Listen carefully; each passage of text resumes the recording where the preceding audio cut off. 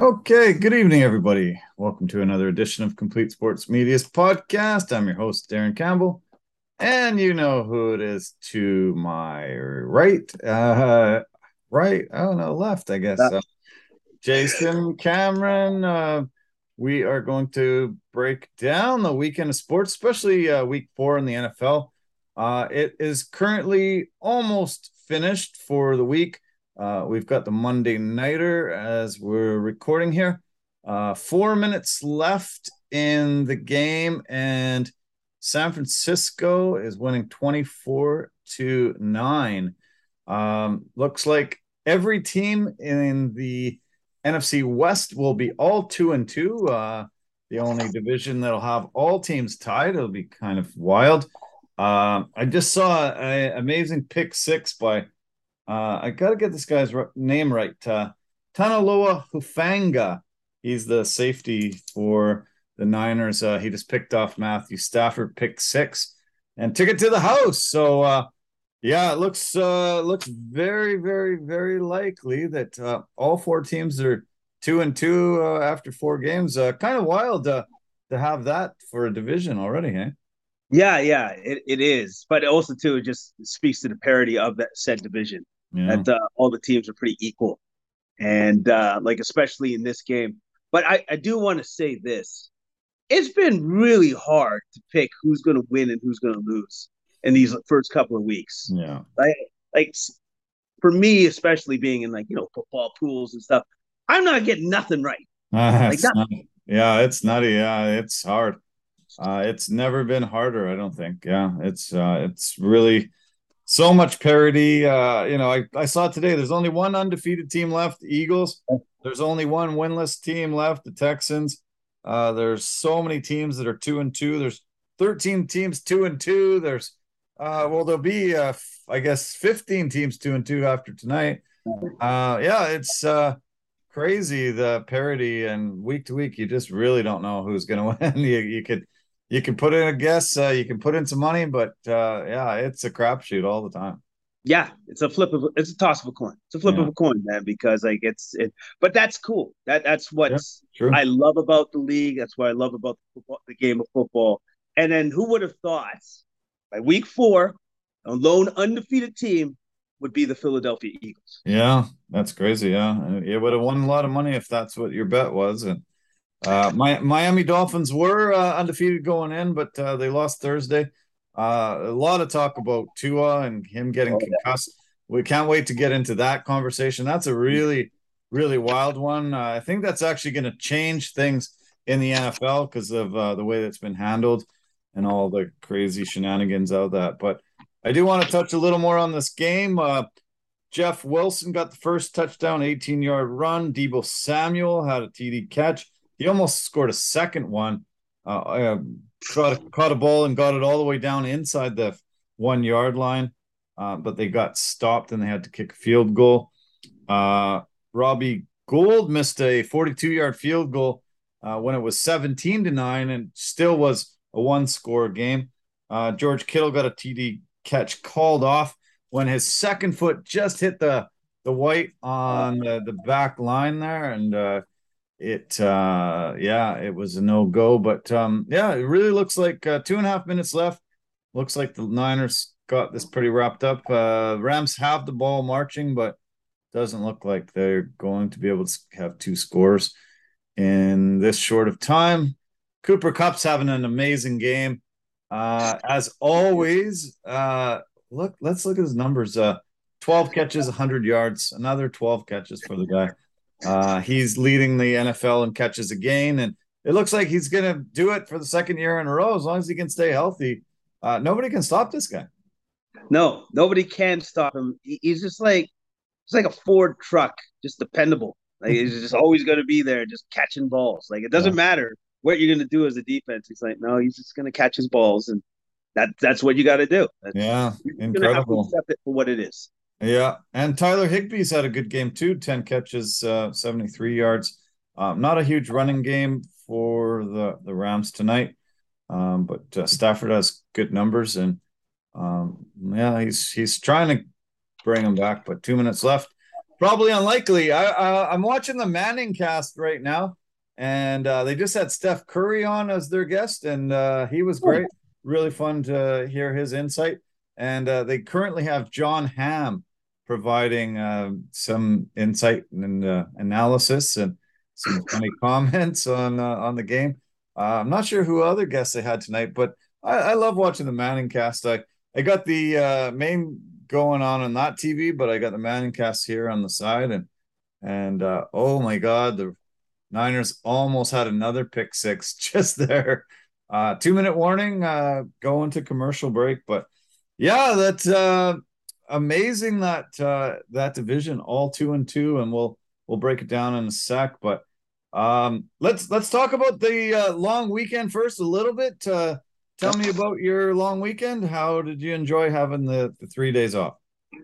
3 days off was great. Fantastic. I saw one friend Friday evening. We hung out, went out. It was fantastic. It was fun. Nice. Then Saturday, I had another friend come in from out of town.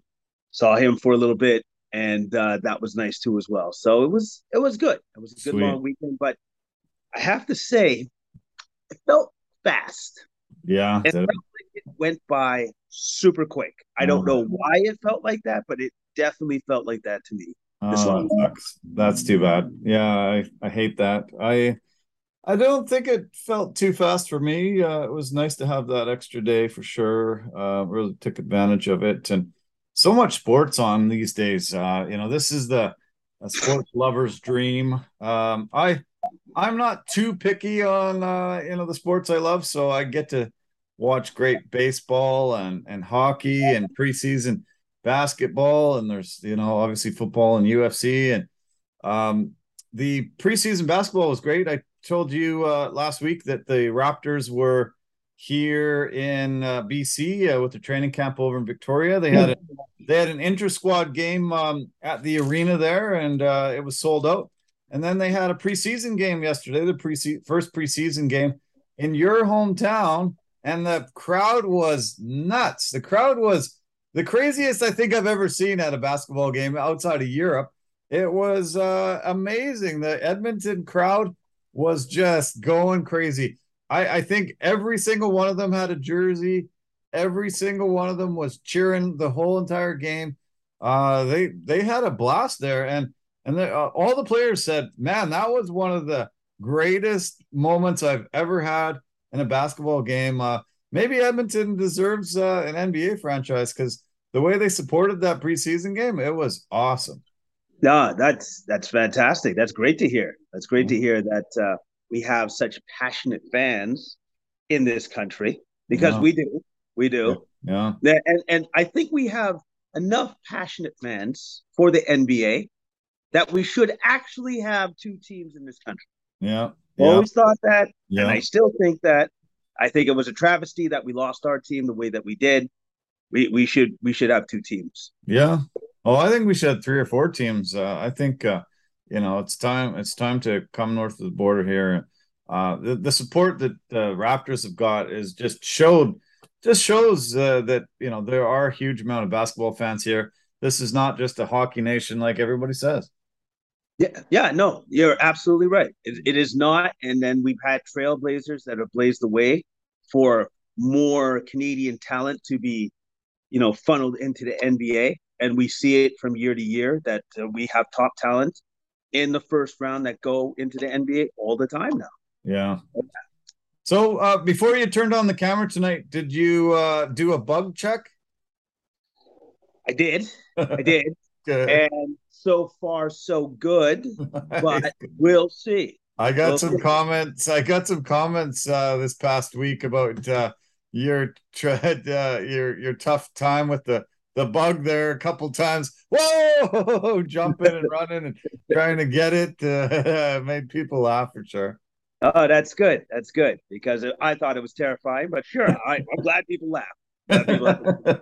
Yeah, well, I was wondering if you did a nice big check because that was amazing. I don't know if I ever saw it on camera, but I definitely saw your reaction. It made me laugh watching it back.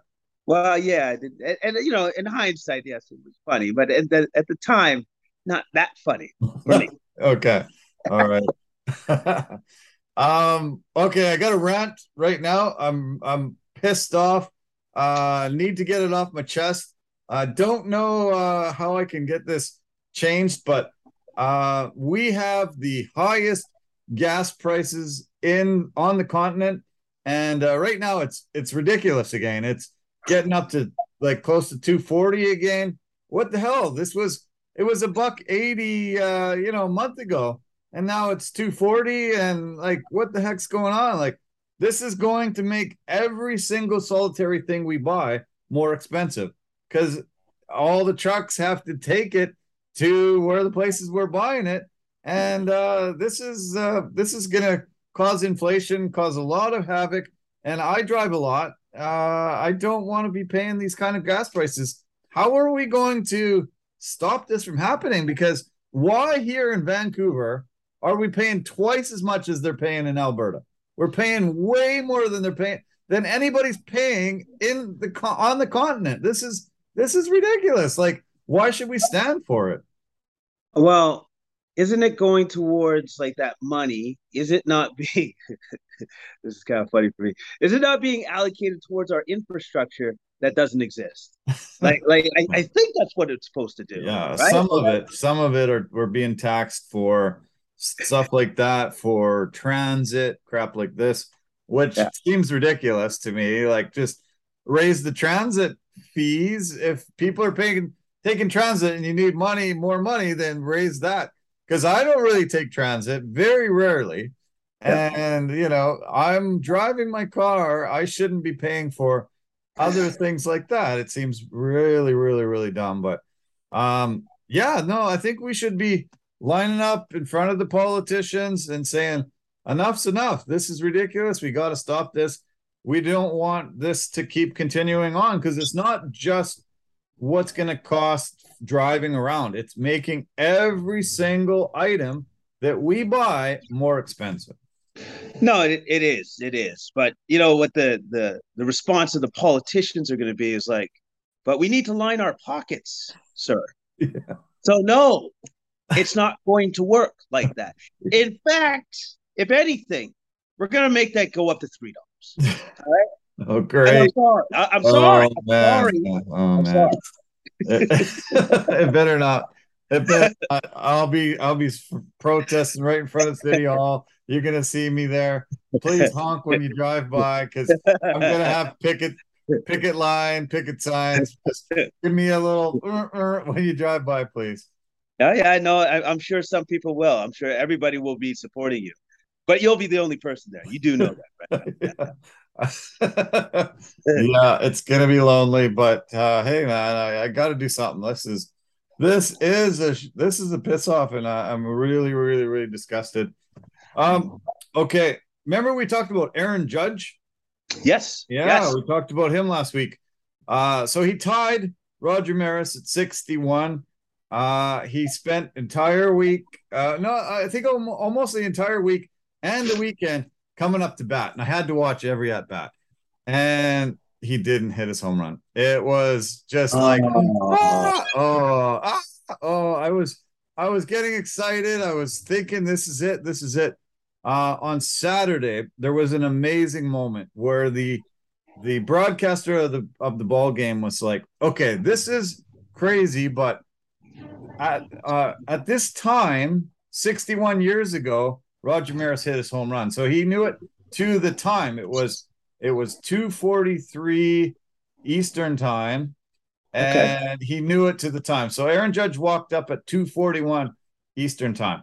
And so Okay. I'm just like, holy shit, like this would be just storybook. This would be something that, you couldn't even write in the script and make anybody believe it. But Aaron Judge came up and he took a couple pitches, he fouled off a couple pitches. Suddenly it was 2:43.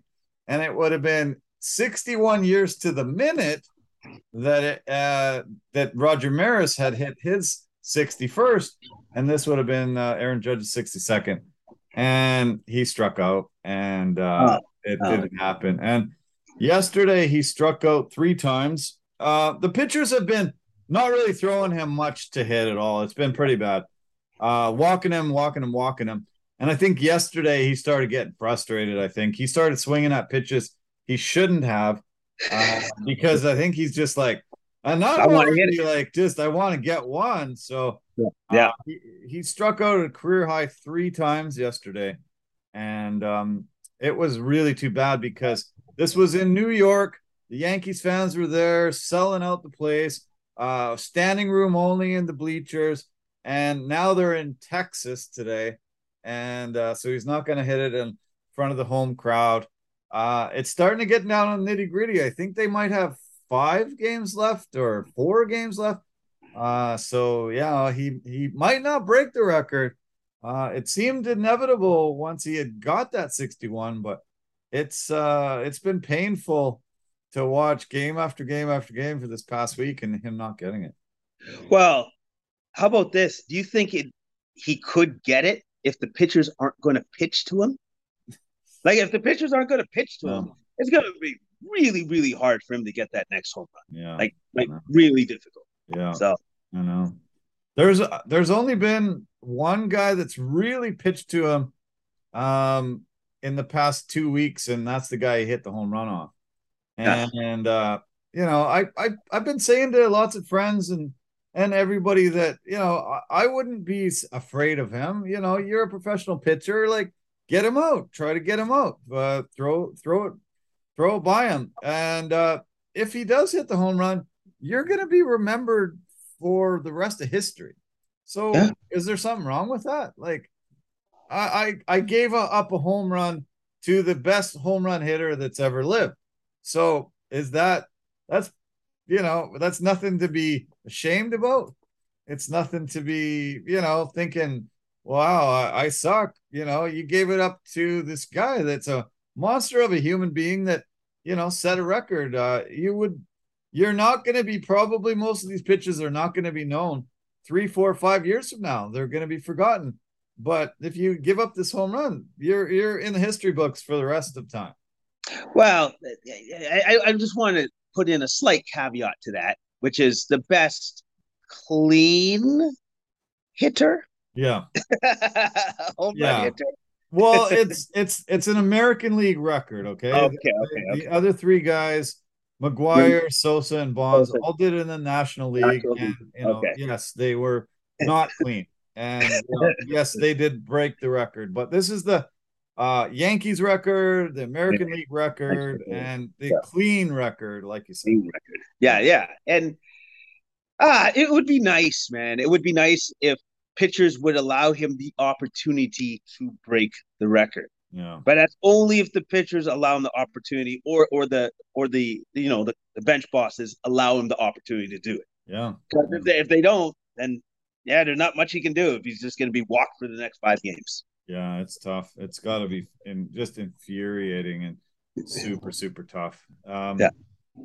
Okay, so I'm getting more and more and more frustrated with the NFL. It's becoming really, really, really hard to watch a lot of games, and not just screaming at the TV, yelling at the refs, brutal calls. Can you tell me the reason why they have the penalty ineligible man downfield? Why would they not allow a lineman to run? They don't allow a lineman to run more than a few yards away from the line of scrimmage when the ball is snapped. Like, is that what would be the purpose of that penalty? Well, I guess for the defense, so that they know that they don't have to cover everybody. So they just don't have like the lineman just kind of go for it and say, I'm open. I don't know. It's so dumb. It's so infuriating and dumb and just ridiculous. Like, I'm waiting for a lineman to go to them and sue them for saying that I'm 450 pounds because you don't even let me run. I don't know. I'm not allowed to run. According to the rules of the game, I can't run. So I've been just eating the normal food that I eat, but I can't run anymore. You don't allow it. So I am so massively fat that I'm dying. and you owe me $100 million. Yeah, that would be cool. Won't happen, but that would be awesome. That would be like a really cool thing that the NFL, another cool thing that the NFL would have to deal with. But I don't know. And you know what? I guess they have their prescribed like receivers or eligible people downfield that you can pass the ball to. And linemen are just never eligible unless they get put into the tight end spot. And they Sure, scoot. I'm not saying these guys have got to be all eligible to get the ball thrown to them. Yeah. I'm fine with that, but it's a broken play. The guy's trying to run and block a guy. All of a sudden, penalty, flag, boom, you're back 10 yards. It just was happening so much the past couple weeks, and I'm just so bloody sick of it. I'm really pissed off. Obviously, this week there's been a massive amount of talk about concussions because of Uh, Tua getting hurt on Sunday, a week ago Sunday, and then on Thursday. So, a week ago Sunday, he takes the hit, hits his head, gets up, super wobbly, woozy, can't stand on his own, leaves the game, goes to the doctors. They evaluate him. They say, sure, you can go back in. So he goes back in, he plays. Then Thursday, short week, they say that he had a back injury. Back neck injury. Back and neck injury. He's going to be fine. He's thrown back in there.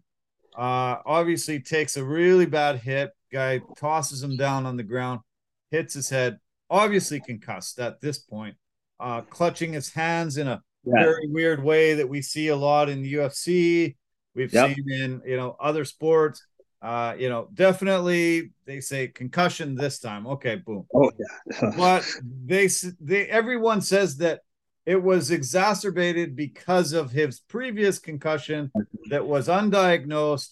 They thrown back in there, and they even fired the doctor that threw him back in the game. Ooh. So that doctor is probably going to sue them. He said he went through his proper checks. They said, no, you didn't. Goodbye. See you later. You're gone. It's been crazy how much this has got legs and publicity, and everybody seems to be talking about it. And I think it's going to change football. I think a guy's going to get his head wrung, and that's it. He won't be back in. Anytime that happens, won't be back in that game, won't be back in the next game. And they're just going to err on the side of caution, and they're just going to, boom, he's out, he's gone, boom.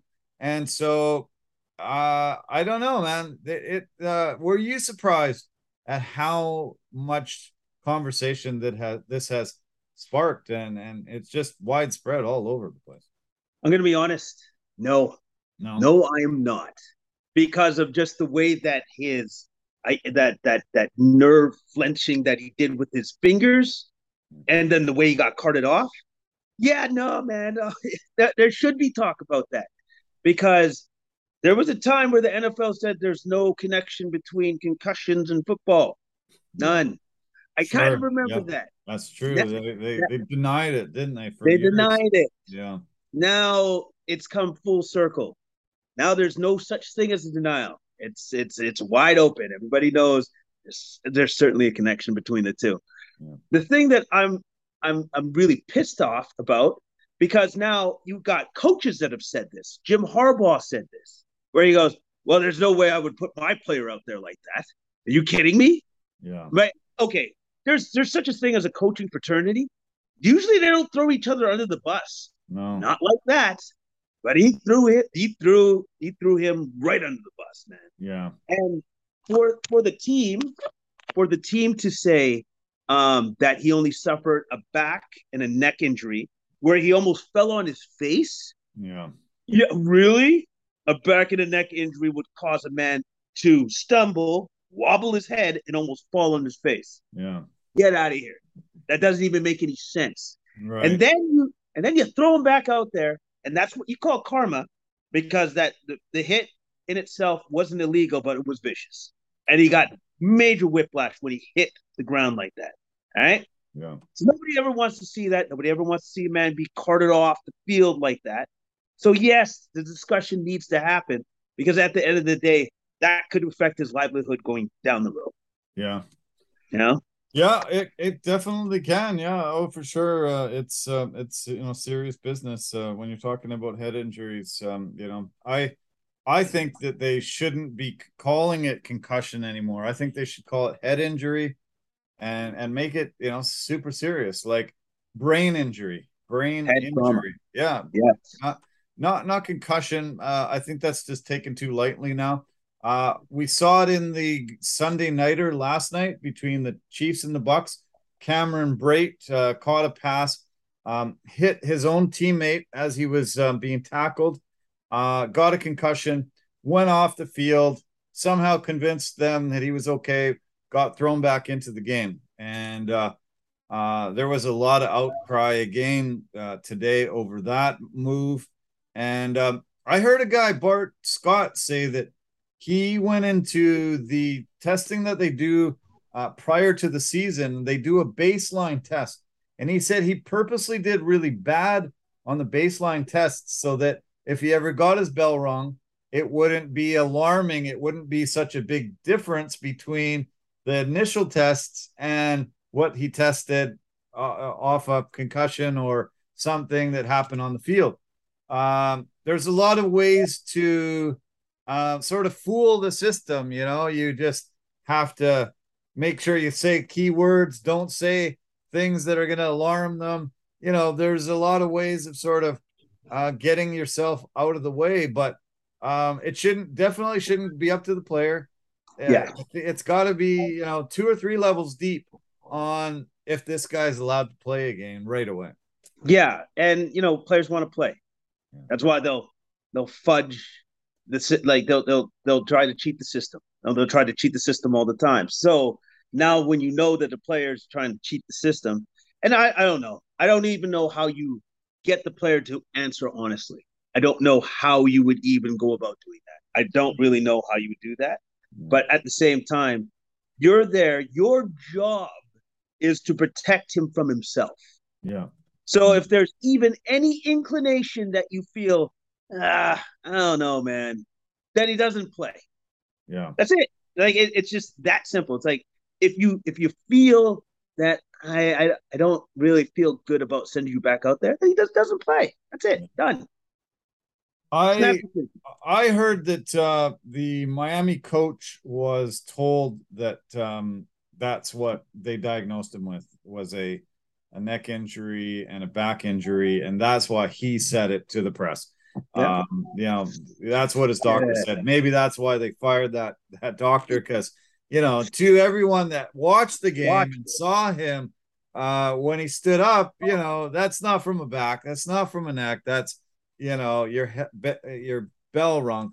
I've had my bell rung, and you're not really with it enough to know what's going on yourself. Troy Aikman actually said on the broadcast that he got concussed so bad once that he didn't even remember the second half. He played the entire second half and didn't remember 1 second of the second half. That's scary. Yeah. And you know what? And back in that time, it happened all the time. Yeah. Which is even worse. Yeah. Right? Yeah. I had a concussion from football so bad once that I had total amnesia. I was not able to remember my name, where I was from, anything about my life was just completely erased. And I was like, whoa. And I played a bit in the game. I went off. They put me back in. I couldn't do anything because they were calling plays that I had no idea what even meant. I had no memory of anything in my life. And the weird thing was that the guy who hit me had total amnesia as well. And him and I used to run into each other over the years at places, and we would always have this running joke, hey, you remember that hit? Nope, don't remember it. No. And we just were told what happened, and I didn't have any memory. Luckily it came back. For him, He's had probably about the same length of time where we had total amnesia, and then something just started triggering memories coming back. But it's a scary feeling. I'll tell you that. And thank God it wasn't some permanent damage. Yeah, and because sometimes it can be permanent damage. I think from the CFL, perfect example is the quarterback Matt Dunnigan. Mm-hmm. Couldn't remember where he lived. Wow. How do you not remember? Like it's like when you think about that for a second. How do you not remember where you live? Yeah. And there were times where he'd be driving home, and then all of a sudden he'd have to phone his wife because he couldn't remember where he lived. He couldn't remember Wow. where the house was. That sucks. That's Yeah. horrible. Yeah, it's tough. Did you hear that they're making the Pro Bowl a flag football game now? Who cares? I'm sorry, man. You know what they should do with the Pro Bowl? Just get rid of it. Yeah. Just get rid of it. Like, cause like it was beginning to just go downhill. Like I would say 10, 15 years ago, Yeah. maybe even 20 years ago. Like now it's just why even bother? Yeah. Just give them the time off and then just resume play later. Yeah.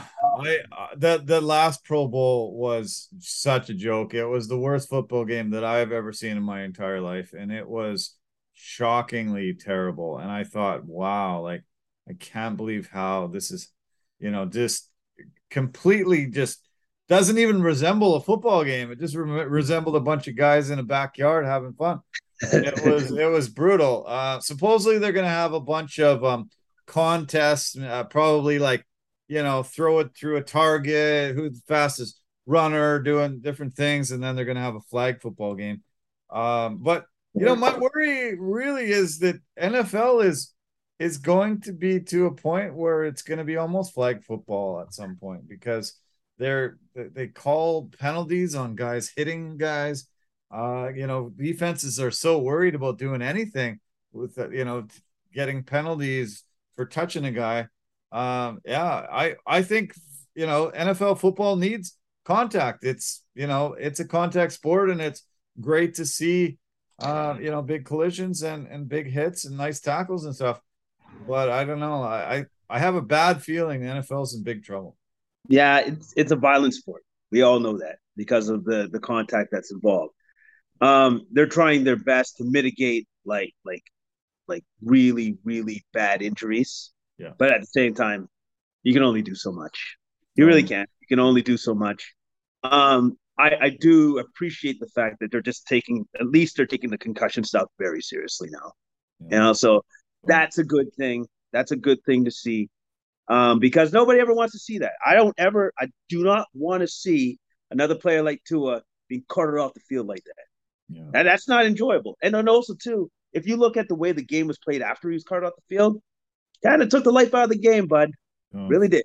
yeah. Oh, it sure did. Yeah, it wasn't fun. I I heard a few guys talk about the possibility of getting rid of that Thursday game because it's too short of a time between the Sunday game and that Thursday game. Not just for head injuries, but guys are banged up really bad. There's the reason why football is only played once a week, and typically Sunday, but we got that Monday game forever, but that Thursday game's been a pretty recent thing. And I think Yeah. I don't think it's a good night to have a football game on. I don't think guys get enough rest, and I think there's going to be way too many injuries coming from that Thursday game. I would love to see like if there's like numbers done on that since the inception of the Thursday night game. Just how many more injuries players have suffered because of that Thursday night game. Yeah. I'm I, I'm sorry to say this, but it had to have been raised. Those numbers had to have gone up since the inception of that Thursday night game. Had to. Yeah. Yeah, I think so, man. And I don't like it. I don't want to see it anymore. And hopefully we can outlaw it and just have Sundays and Mondays. That's when NFL should be played. So do you want to just break down that game at all? You said, Yeah. you were right, saying that the life was taken out of it. Oh yeah. Miami came in undefeated, 3-0, looking really like gangbusters. Obviously, the Miami players really were shaken up after seeing Tua leave like that. Yeah. Cincinnati, the defending AFC champions, were able to get their second win and look good doing so. 27-15. It wasn't super compelling game, but yeah, what stands out to you outside of that Tua thing? Was that Burrow actually had a good game. 20 for 31, 287 yards, 2 touchdowns. And Higgins had a great game receiving, 7 receptions, 124 yards, and a touchdown. And also, too, Burrow's offensive line from week to week seems to be getting better Yeah, and better yeah, they're and better. figuring it. That's really what actually stood out to me as well. Yeah, yeah, they're figuring it out finally. Yeah, luckily, yeah, he's getting that protection that he needs, and yeah, it was pretty scary there for the first couple of weeks, but yeah, I think the schemes that they're putting him in and the protection is finally there. Yeah, it took a while. It took a while for them to gel, but it seems that finally they're gelling because, I think Burrow prefers to be standing upright than being on the ground. Yeah, exactly. Yeah, he sure does. He definitely does.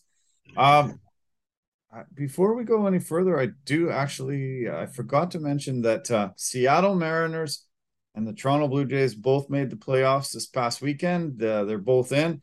Oh, Very exciting. Seattle Mariners broke the longest playoff drought in North American sports, 21 years without making the playoffs.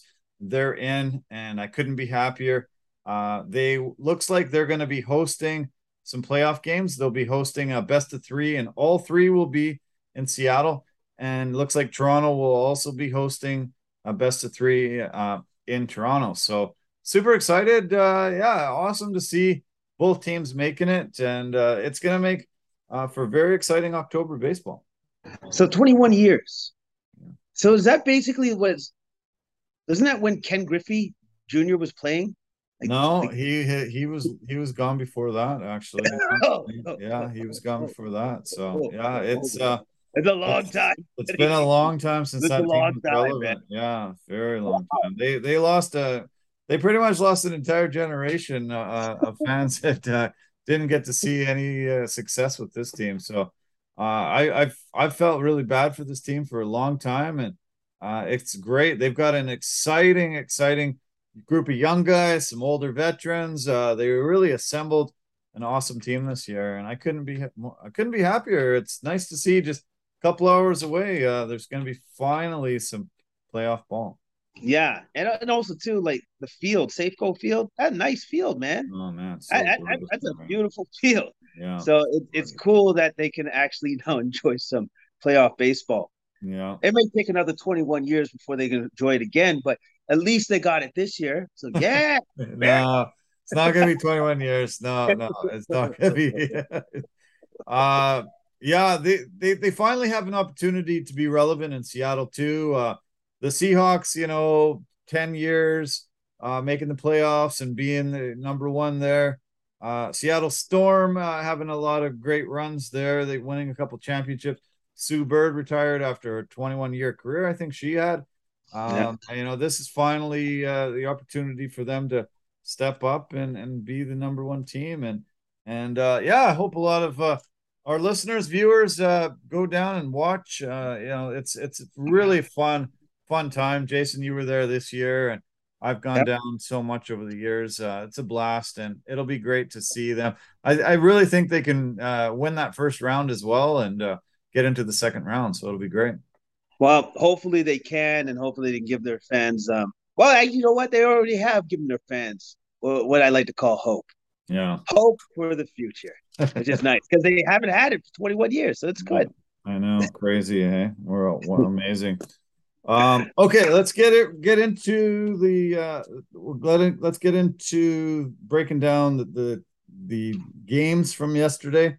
I guess I want to start in the AFC. We'll start in the AFC and we'll talk about we talked about the Dolphins already. They sit at 3-1 atop the division.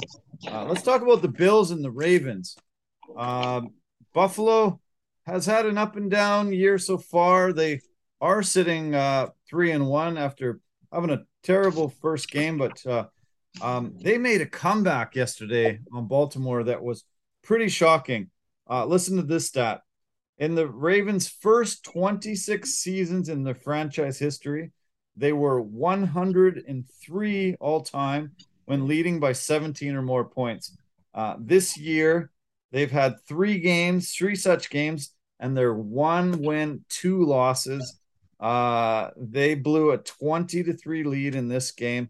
And we said a lot of these old veteran defensive players are rolling around they're not even in their graves. They're just rolling around in their beds, freaking out because this is weird to see the Ravens defense give up leads like this. And Josh Allen took advantage, and this was a fun game to watch. You got two amazing quarterbacks, Lamar Jackson and Josh Allen, against each other, and ended up Ravens made a huge mistake at the end, going for on fourth and goal. Threw the pick. That brought the ball out, gave Allen a chance to go down, kick the winning field goal. Harbaugh's taken a lot of criticism for it, and Lamar Jackson, he definitely shouldn't have thrown that ball. But this was a crazy game. Yeah, it was a great game. Great game to watch. Again, the Ravens, unfortunately, their defense is they're giving up too many points when they shouldn't be. Yeah. And but I love the fact watching these two guys play the game, but play the game in their style, and because they're both running quarterbacks. Yeah. And I thought it was very cool to see Lamar Jackson. He gets his 11 carries for 73 yards, and then Allen's he's not outdone. 11 carries for 70 yards with a touchdown. Yeah. Right? Amazing. So, yeah. And I like the fact that Allen, he's like an old school throwback quarterback where he's like, I don't slide. I'm just going to run you over.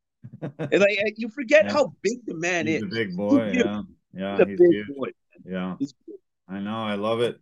Yeah. He's not a slider. He's like, I'm taking these guys on and I'm mowing right through them. And yeah, he's definitely got a ton of talent, running the ball, and you don't expect that from a white quarterback. They just all these black quarterbacks that have come in, they're so athletic, they're just so elusive, but he just uses just brute force and strength, and he gets out of the pocket and look out, hard guy to bring down.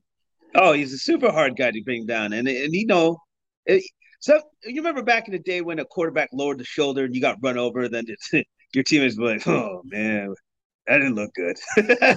Yeah. But now it's like if you got a guy like Allen that blows you up, then you're just like, "Well, it's kind of big."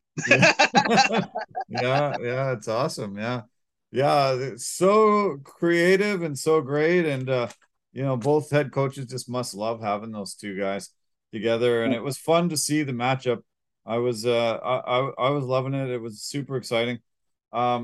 J.K. Dobbins was pretty potent for the Ravens. He had a touchdown on the ground, touchdown through the air.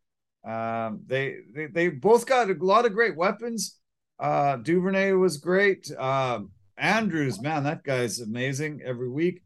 And Stephon Diggs, Singletary is a great weapon. And yeah, both these teams are really fun to watch. I will sign up every week to watch them. Yeah, they're both evenly matched, and they showed it. They proved that when they matched up against each other. But definitely the difference in the game was the Bills D shutting Lamar down. Yeah. In that fourth quarter for that one particular drive, and then turning the ball over and giving Allen a chance to win the game, which he did. Yeah, that was great. Yeah. Jordan Poyer returned. He came back from injury. He had that reception that I talked about in the end zone, and he also had a second interception. So huge, really good for the Bills. Bills secondary has been super banged up, and they were missing a lot of guys the week before. Really good to get him back and get the big win. So as I said, they're 3-1. Ravens are 2-2. Buffalo hosts the 1-3 Steelers in the early window Sunday. Baltimore hosts Cincy, and that's the Sunday nighter. So that should be fun. Seeing Joe Burrow against Lamar Jackson. pretty exciting about that. Okay, let's see. Let's turn to the AFC East. The Jets are sitting there. They are 2-2 now on their record. Zach Wilson came back from injury and looked pretty good, had good numbers. They beat Pittsburgh 24-20. I am pretty impressed with a lot of the things that they've done. This is Zach Wilson caught a touchdown, and it was Yeah. the first time in franchise history a Jet quarterback has ever caught a TD pass. But the Steelers quarterback outdid him by becoming the first quarterback in NFL history to score 2 rushing touchdowns in his first career game.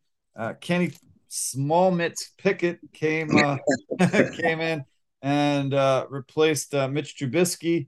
And even though he had some picks, I could see the huge love the crowd was giving him and the excitement that he seemed to be generating when he came in.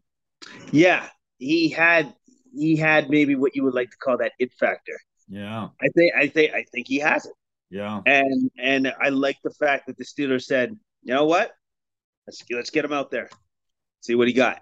yeah. And yeah, he did throw the picks and everything else, and then also so did Mitch Trubisky. But if you look at that game, Steelers turned over the ball 4 times just from interceptions and still had a chance to win. Still close, yeah. Yeah, still close. So not bad. That's not bad. Yeah, I agree. It was close. So they've made an announcement that Pickett will be the starter this coming week. Trubisky was benched and will stay there. And we'll see how that shakes out. Good to see Kenny Pickett in there getting a chance. The Jets host the Dolphins, a big EFC East matchup on Sunday, the early window. And the Steelers go to Buffalo, like I mentioned earlier. So staying in the AFC East, there was a game between Green Bay and New England. Green Bay was favored by 10 points. When you heard that Mac Jones wasn't even going to be in there, I think the line even went higher than that. This looked like a complete mismatch, and nobody seemed to be excited about it. And it ended up going to overtime. It was pretty wild to see Brian Hoyer in there.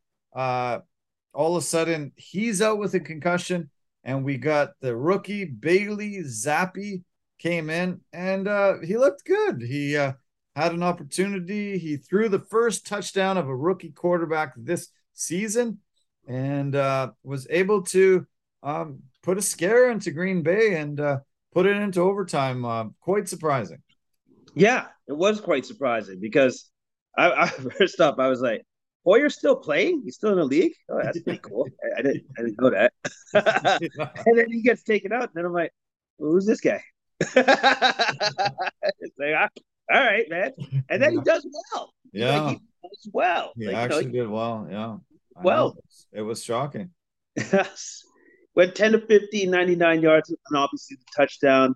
He had Stevenson, 14 carries, 66 yards.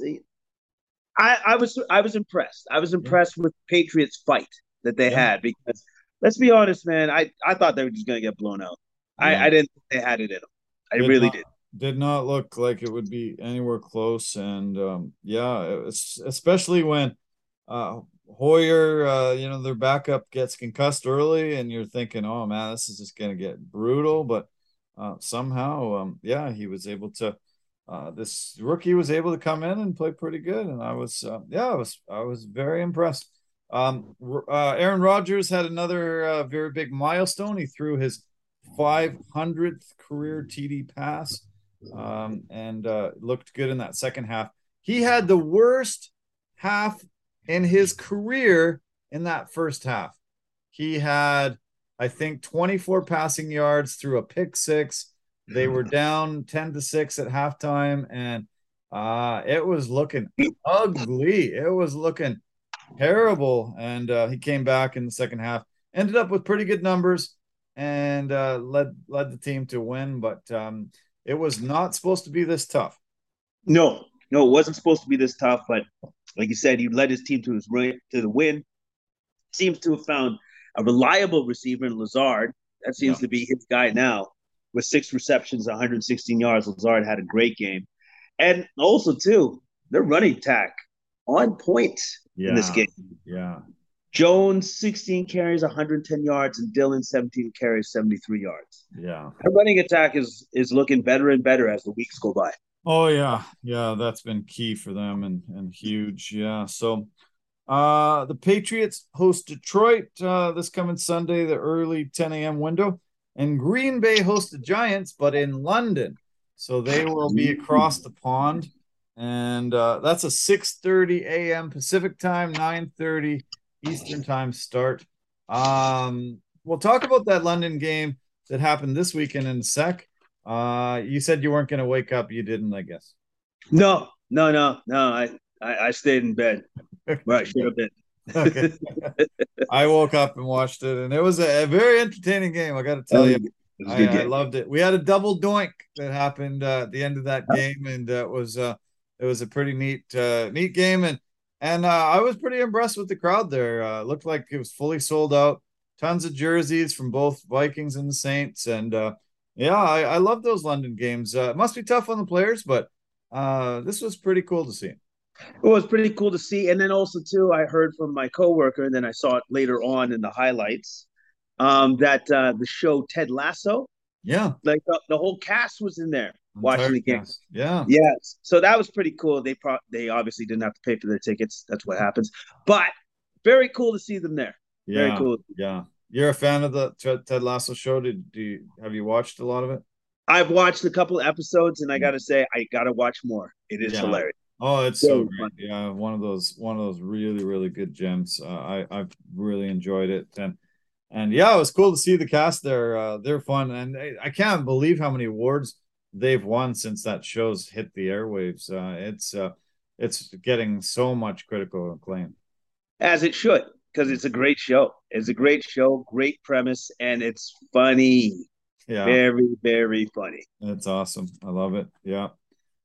Okay, so we've covered the East. Now let's cover the AFC West. There, we talked about the Chiefs and a little bit. We no, we didn't. We haven't really covered the Chiefs actually.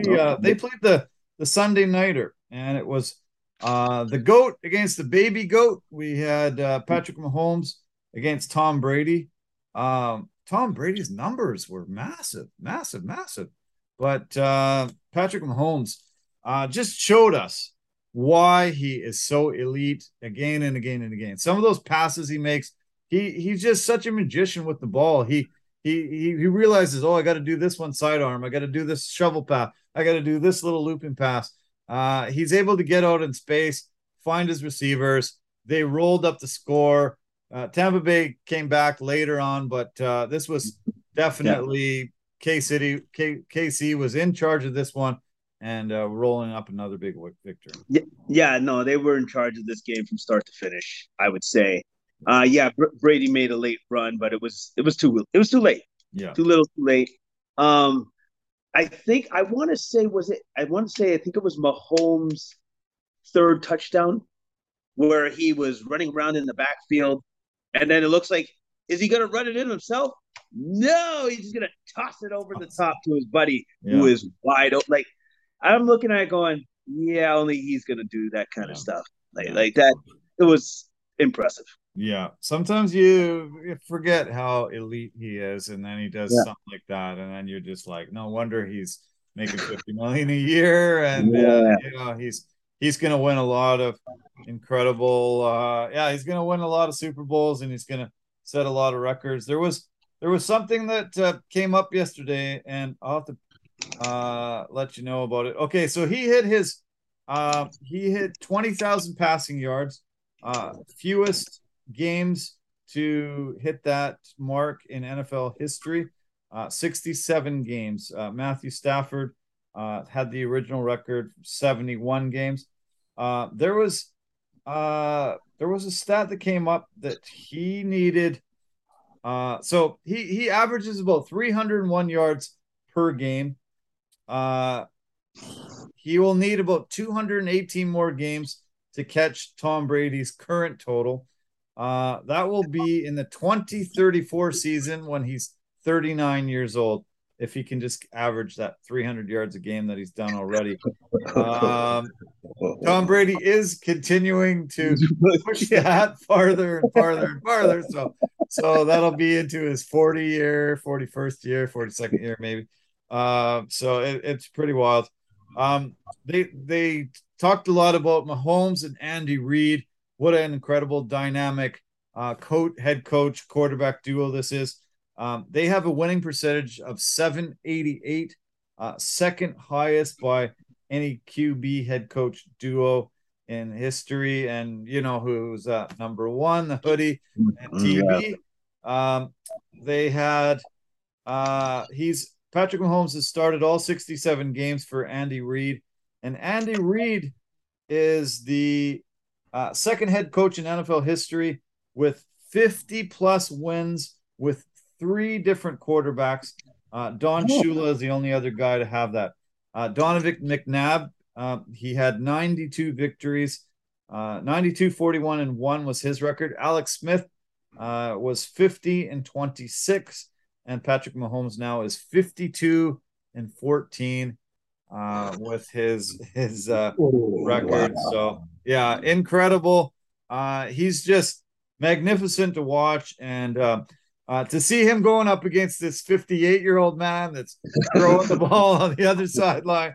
I was just like, this is gonna be fun, but it really was a complete blowout.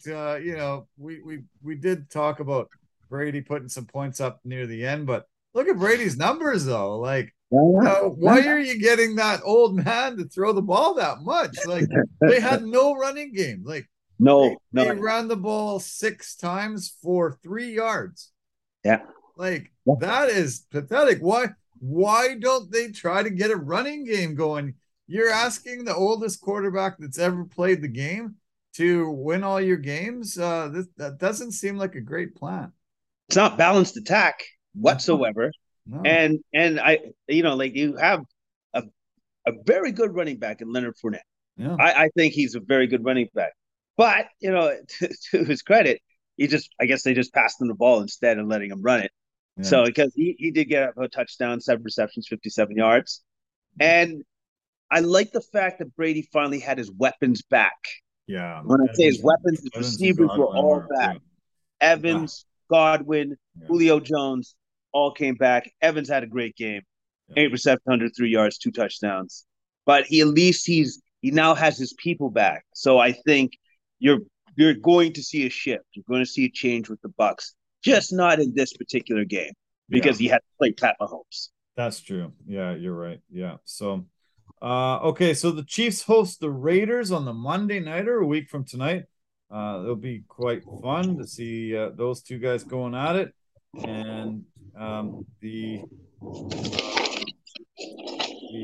Bucs host the Falcons in the early window of the Sunday morning game. So that'll be good. Okay. Staying with the AFC West, the Chargers handled Houston. Houston is the only winless team so far in the NFL. Herbert looked great. His rib cartilage problem seems a lot better. Eckler had 3 touchdowns on the game. Very impressive performance. And Williams was huge. Another over 100 yards there. This was a little closer than I expected, but Chargers looked great on offense and were able to get the big 34-24 win. Yeah, Chargers looked great. They had the great bounce back game. Luckily, they were able to play Houston to have a great bounce back game against, and so that makes it a lot easier. Yeah. But for the Texans, they may have found somebody with their running back, Pierce. Oh man, he's pretty good. He played great. Good. He played really great. I was impressed with him. That 75-yard run that he broke off and got the touchdown on, man. That he had a burst of speed through there, and it was very impressive. I like this kid. Yeah, I like him too, man. Like 14 carries for 131 yards, a touchdown. Yeah, man. Yeah, they might have themselves a gem right there. Yeah, I'm amazed they didn't give him the ball more. Like, why only 14 when he's pulled off 130? Like, yeah, he should have been given a lot more opportunity. Well, you know what? That's the great thing about the Texans. They don't do that. Yeah, right. Weird, eh? Strange. So weird. Davis Mills took a lot of criticism this week. They've come out and say this is their man, sticking behind him. There's not going to be a change behind center. We'll see, but as I said, man, it's got to be tough to be the only winless team in the whole league. Well, yeah, it sucks because it's like, well, you're not good. So, like winning can solve everything, but losing just exasperates everything. Yeah, And that's what they're dealing with. And the Texans have been like that for quite some time. yeah, And they actually have somebody that they can blame. Oh, man, it was that former GM, that dude that gave yeah. away DeAndre Hopkins, Oh and then man, everything kind of fell apart after that. horrible. That Yeah, yeah, they screwed up big time there. Yep. They sure did. Chargers go play Cleveland early window Sunday. Houston goes to Jacksonville, also the early game. The Jags are looking good, so they might be in for continuing that winless drought there. Okay, let's also talk about the same division. The Raiders and the Broncos came together. Um, it's amazing. Geno Smith is better than Russell Wilson. And Russell Wilson had his best statistical day, and it's yeah. still not as good as Geno Smith's putting up in Seattle. So um, the Raiders got their first win, was able to finally get in the win column, and had a great victory, 32-23 over the Broncos.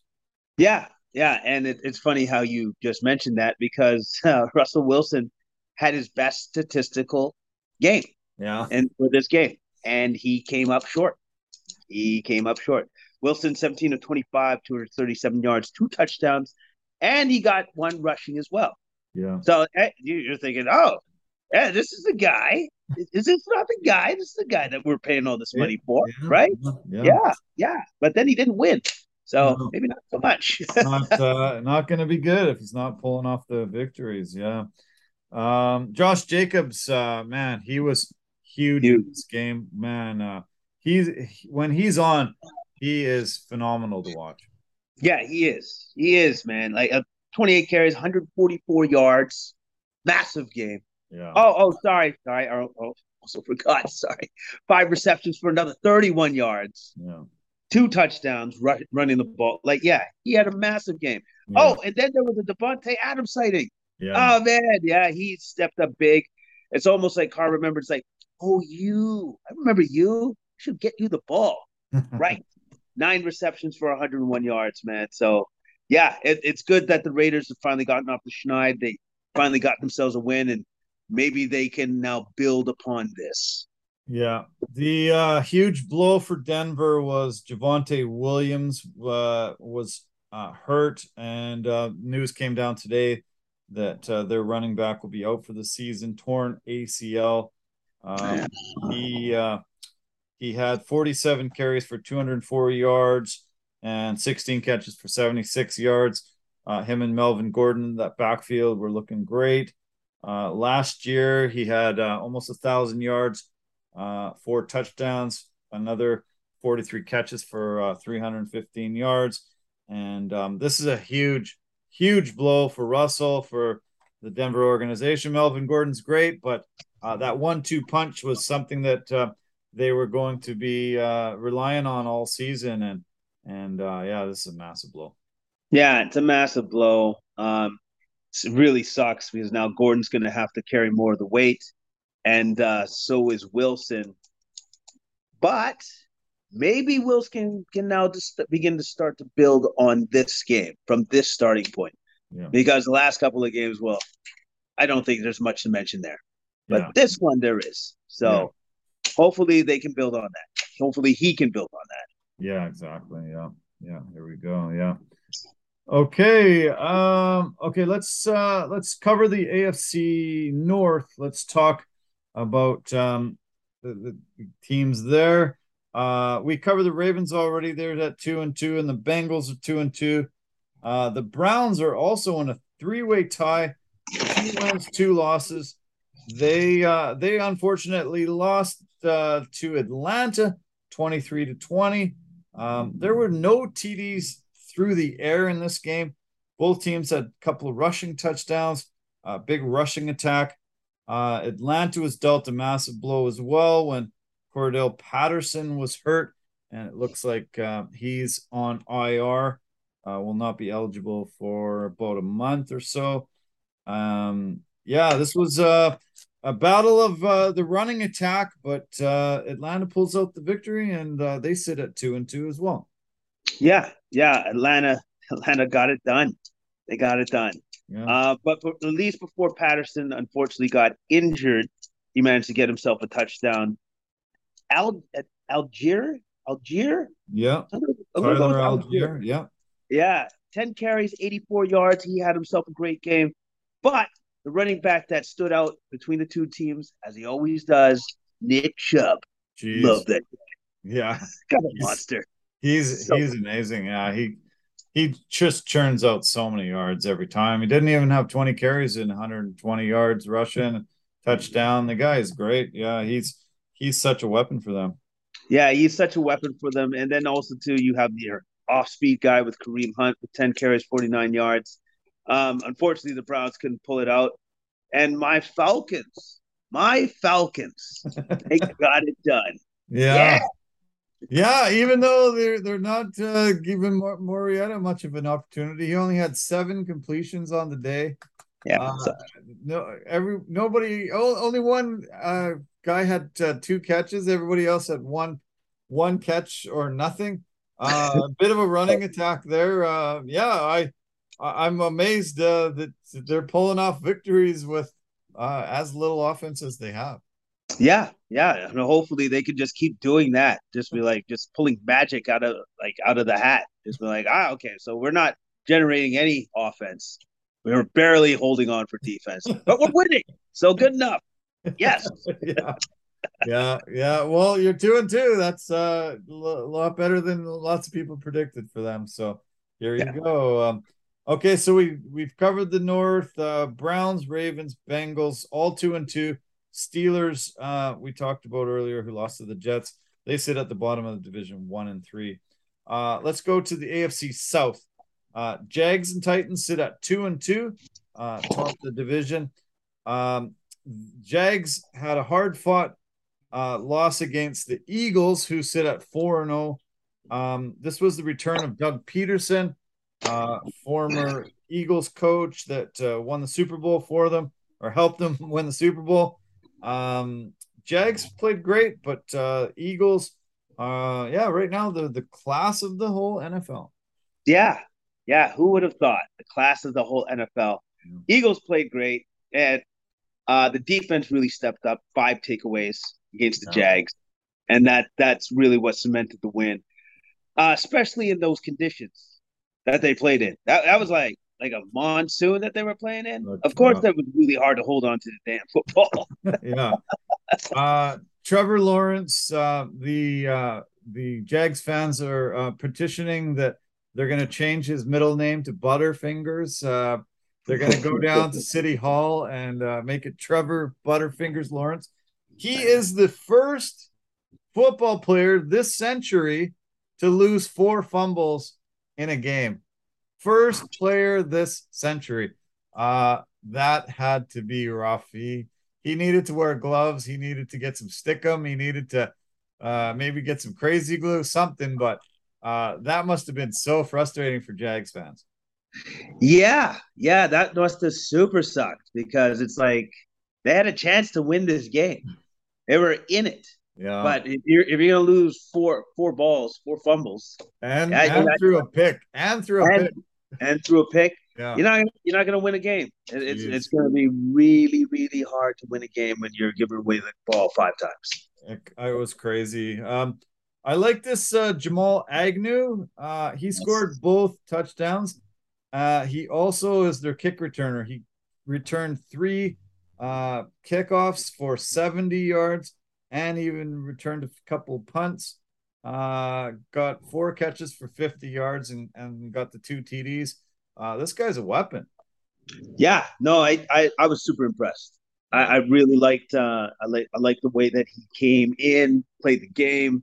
The two touchdowns were magnificent, and he looked really good. It Yeah. looked like Trevor Lawrence has found himself another weapon, Yeah. along along with Kirk, who came over from the Cardinals with two receptions and 60 yards. But going back to the Eagles, though, Sanders had himself a big game. What a game. Yeah. Yeah. Their running attack is, I think, the best in the NFL right now. Yeah, I think so too. With Hurts running, because you're always afraid of what he's going to do, and then Sanders himself is a fantastic running back. 27 carries, 134 yards, two touchdowns. Oh yeah, and then going through the air, still got AJ Brown back there, still getting it done. Five receptions, 95 yards. Yeah. Yeah, Yeah. great Yeah. game. The Eagles had four rushing touchdowns. It's going to be hard to beat any team when they're going to score that much on the ground. And and then AJ Brown, one of the best guys in the NFL catching the ball. So, yeah, I can't see the Eagles, having too much troubles this year. They could be one of those teams that starts, you know, going for that 16-0, 17-0 now.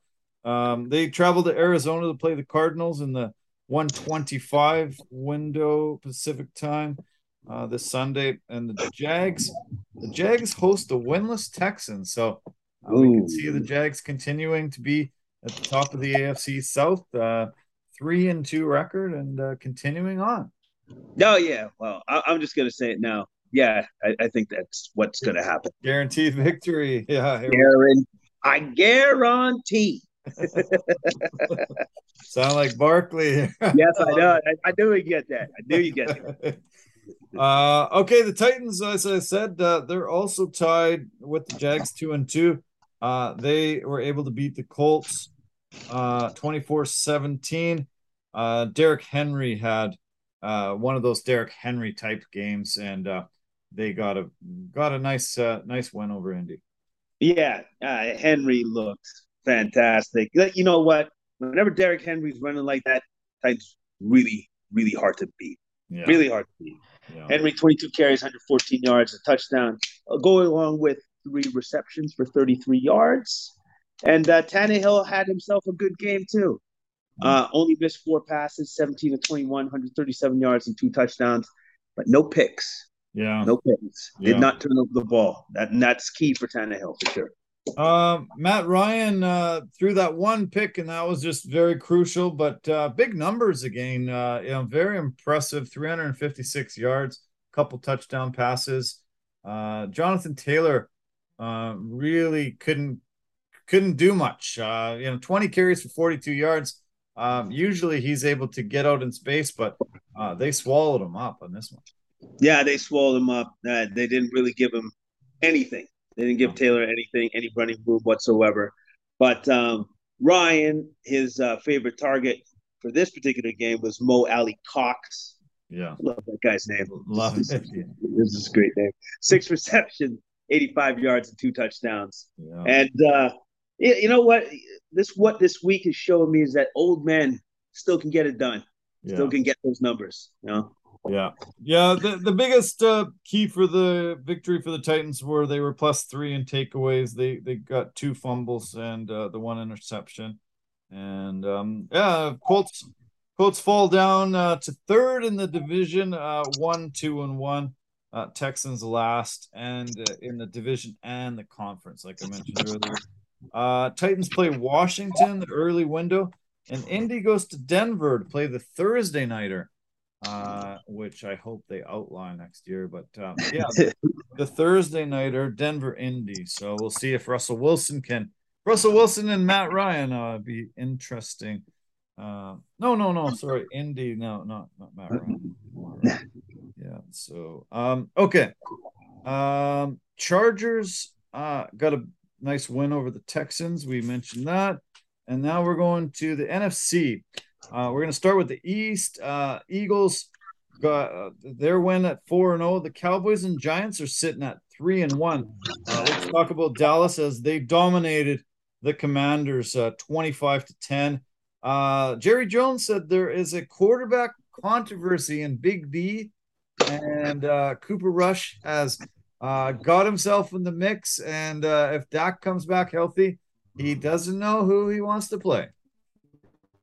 Really? Really? Is that what we're doing now? Is that a thing? That's Really? ridiculous. It's ridiculous. Can you believe he even said that? So dumb. It's come on, man. Come on. What are you doing? Hey, how about this? Just be glad that he won these games. All Yeah, right. yeah, Like Cooper Rush won these games, and yeah. that's fantastic. But what are you talking about? Jeez. If Dak is healthy, Dak goes in and he Yeah. plays. Like that's the way that goes. Why would he even do that? You don't want quarterback controversies. You don't want that in your team. You got a main guy, he goes down, he comes back, he gets back in. This is just ridiculous. And Cooper Rush has played fine, but come Yeah. on, he's not going to take Dallas to the playoffs and give them a chance at a Super Bowl. It was nuts when he said that. I'm like, okay, maybe it's finally time to put him out the pasture. He's old. He's done. He doesn't know what the hell he's saying. Time to put him in the old folks' home. Like, holy cow, that was just dumb. Yeah, yeah. I really don't know what you're talking about. Like, come on, man. Like, Cooper Rush is. Hey, I'll give him credit where credit's due. He's won these games, but he ain't Dak Prescott. All No. right, like he's not. He's not that guy. So you got to give him back his job, Yeah. or maybe you know what, Jerry?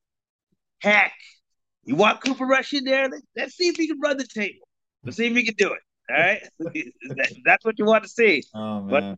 take you there. Go for it. All right. Yeah. Oh, it's got to be so frustrating to be a Dallas fan. I don't know how you can do it. It's like every week you got to just shake your head. This the weirdest comments and crazy shit comes out of there. It's just brutal. Yeah. This game, Michael Gallup came back, first game of the season. Good to see him back. Got into the end zone with a couple catches.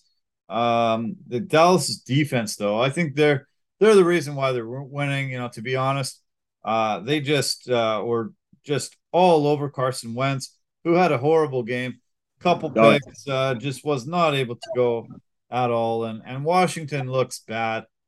Sitting 1-3, last in the division. I think it's going to be a rough year for Carson Wentz and this team.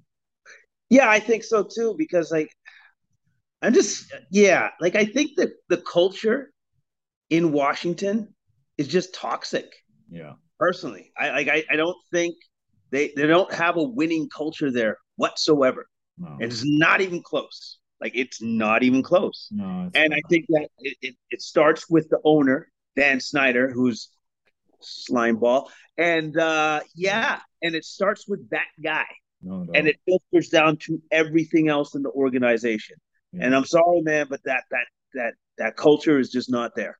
No. And so they're gonna have a rough season. Yeah, it's gonna be bad there, and Daniel Snyder deserves it. So on to the next one. Washington hosts the Titans. Sure, they got beat there. Dallas goes to the Rams. Rams will be mad after losing to the Niners. 24-9 final today. Cooper Kupp, 14 catches, 122 yards. Wilson had a touchdown on 18 carries, 74 yards. Debo, 6 catches, 115 yards, and a touchdown. Jimmy G looked pretty good, and big win. As I said, all teams 2-2 in that division, so pretty interesting. NFC East, the Giants are 3-1. Pretty easy win over the Bears, 20-12. This one was another game where we had quarterback issues for the Giants. Daniel Jones was hurt. Tyrod Taylor was hurt. And guess who they went to and was the quarterback for a few snaps after those two quarterbacks went down? Eli Manning? came back. That would have been awesome. That would have been amazing. No, who's the Giants' best player? What, Saquon Barkley? Yeah, he was their quarterback. Yeah. Yes, Yeah. that's awesome. He So does everything. he was taking the snap and then he was just running. And he was just running. Even when Daniel Jones came back, he Yeah, came into the game and he wasn't even under center. He went off to the side and Saquon just kept getting the ball and just running for it. And it was awesome to watch, man. I was like, they should just make this permanent. Forget Jones. Just put Saquon in there and get him to do it every single game. This was amazing. yeah. And Barkley had himself a game. Had himself a game. 31 carries, 146 yards.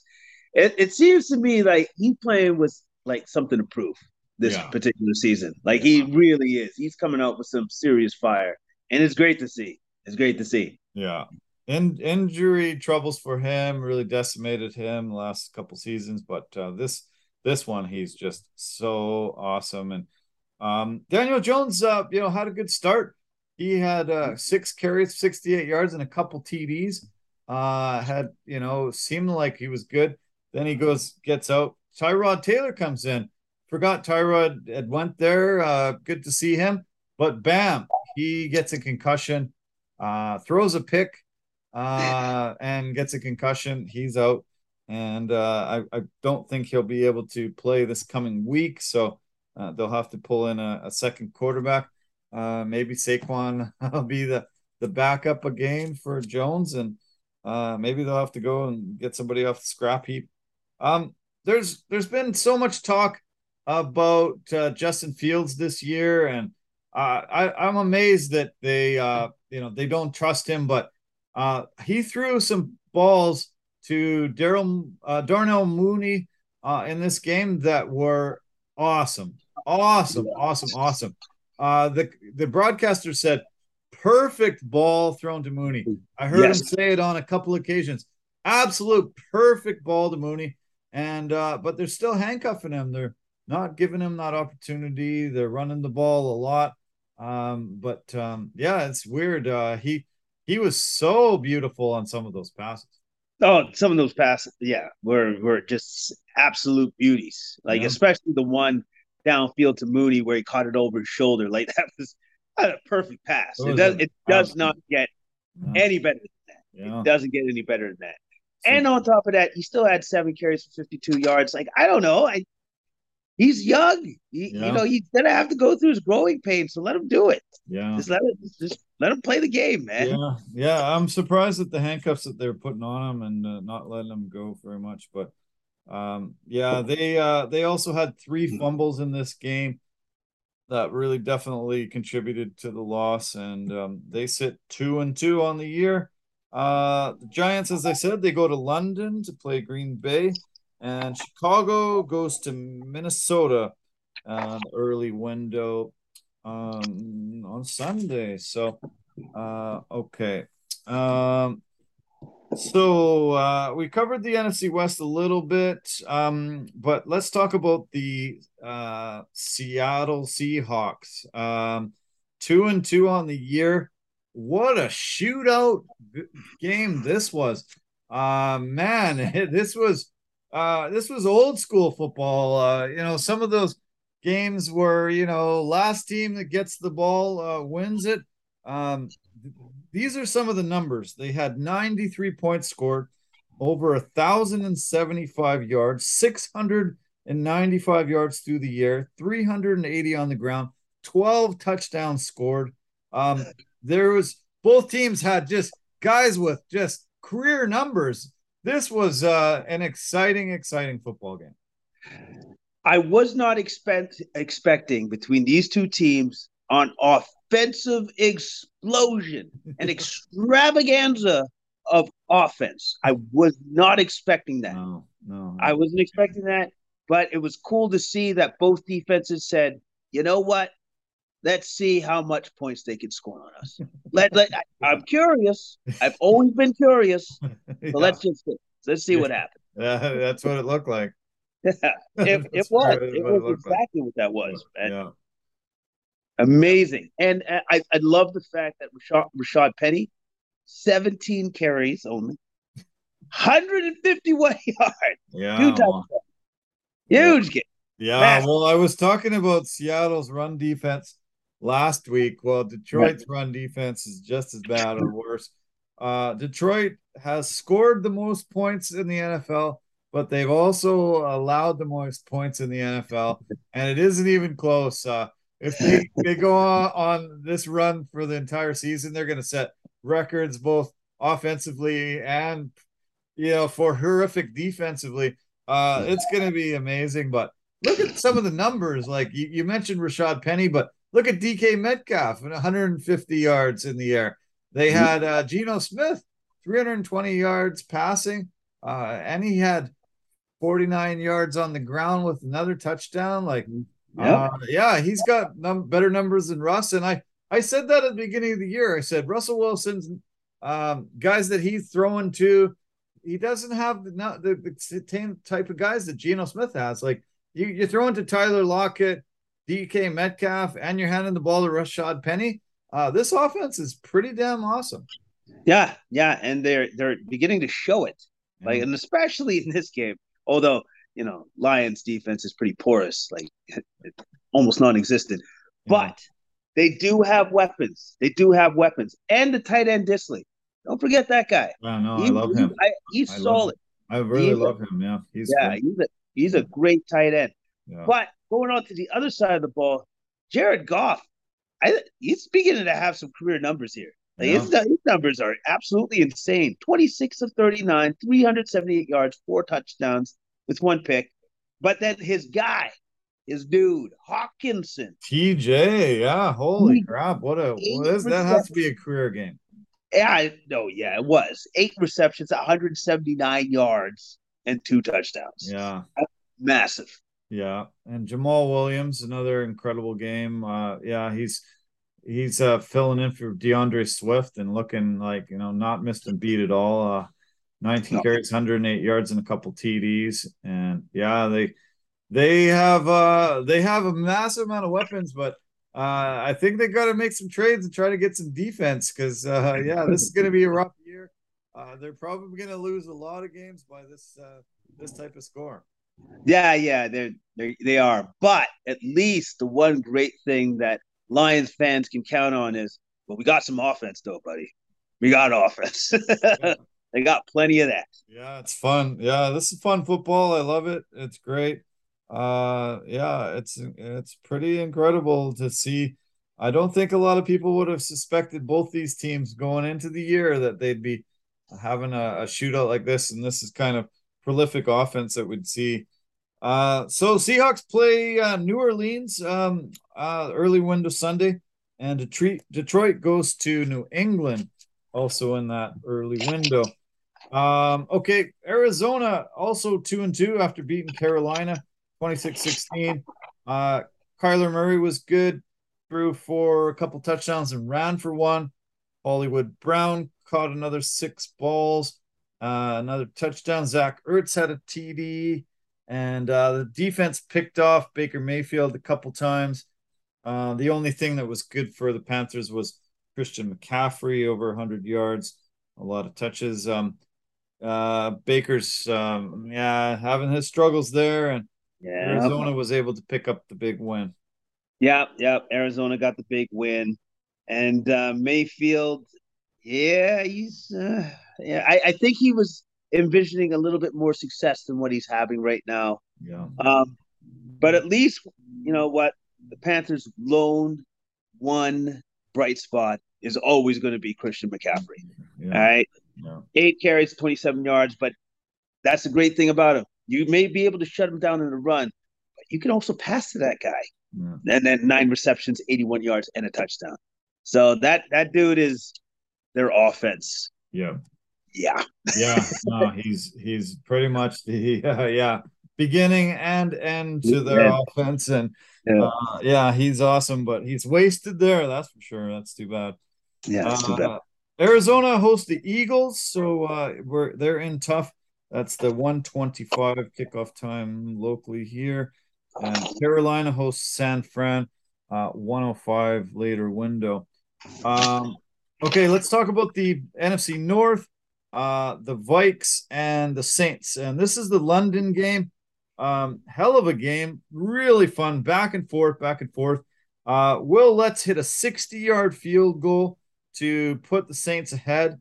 Then the Vikes came down and tied it, went back ahead, and then about a minute later, Will Lutz went down again, and they couldn't quite get it to where he needed that 60-yarder. He had to attempt a 61-yarder and kicked it. Looked really good. Started fading a little left. Ended up hitting the upright, and then coming down, hit the crossbar, and then it fell, and it did not was not a good field goal. Oh man, it was crazy how that thing did the double doink and didn't go through. It was insane. I could not believe that ball fell and did not give them the field goal. Yeah. I to be honest for myself, I was really happy that that happened Yeah. because, like in my pool, I picked the Vikings to win, so I needed that to happen. I, Okay. I did have to hold my breath. I was like, oh no, but luckily it worked out. Justin Jefferson for the Vikings had a massive game, Yeah. massive game. 10 receptions, 147 yards, but biggest catch of the game was to set up the winning field goal, Yeah. and that was huge, Oh yeah. huge play by Yeah. Jefferson. Oh yeah. He's a talent. He's probably top three receivers now in the NFL and just massive. Yeah, get him the ball for sure. Andy Dalton filled in for the injured Jameis Winston. He had a pretty good game. It was very disappointing, but they fall to 1-3 on the year now, and um, tough road to hoe. Unfortunately, Vikings safety Lewis Cine suffered a compound leg fracture to his left leg. Ooh. He had to stay in London to have surgery on it. Team staff member had to stay with him, and we wish him all the best. Looks like he will be out for the season. And Alvin Kamara ended up being out of this game, late scratch. No word exactly what was the problem. He was, yeah, just right at kickoff. All of a sudden, they announced, "Oh, he's scratched. He can't play," and that was a big blow for the Saints for sure. Yeah, that sucks. Hopefully, whatever's ailing him is not going to continue to ail him. Hopefully, that's something he can get over rather quickly. Yeah. But yeah, he was sorely missed in this game. Clearly. Yeah, that was tough to see that compound fracture. It was brutal. I feel really sorry for Lewis Sign, and that's going to be a huge blow for the Vikings. 3-1, having a great start to the year, but losing your safety, yeah, it's hard to make up for that. So, Vikings do play Chicago early window Sunday, and as I mentioned earlier, the Saints host the Seahawks. So. And just one game to cover the last game. Green Bay, they start the year, they're 3-1, and they got the oh yeah, we did cover that one earlier. Yeah, they got the overtime win over the Patriots. So yeah, that's our roll around the NFL. Pretty good Sunday, pretty lots of fun, and yeah, the NFL's been, yeah, so far so good. It's been a great year already. Yeah, no, and so far so good. There's definitely been a heck of a lot of parity. Yeah, Uh, can't guess who's going to win from week to week, which is really good. That's yeah, always a good sign of yeah. a great season. I've been playing fantasy football. You've been playing. You've got something going. I've been in the Millionaire Maker leagues week after week, and I'm still not a millionaire yet, but the guy that won the million this week, he went heavily on the Seahawks, and it was a brilliant move on his part. He also had T.J. Hawkinson, which was big because yeah, he had a monster game, career game. Yeah, his totals were pretty phenomenal, and I was yeah, I did not think the Seahawks were gonna put up that much points. I didn't think Seattle Detroit were the game to go to in my fantasy draft. Who would have thought that? Like, come on, man. Uh, Come on. Who's really thinking that?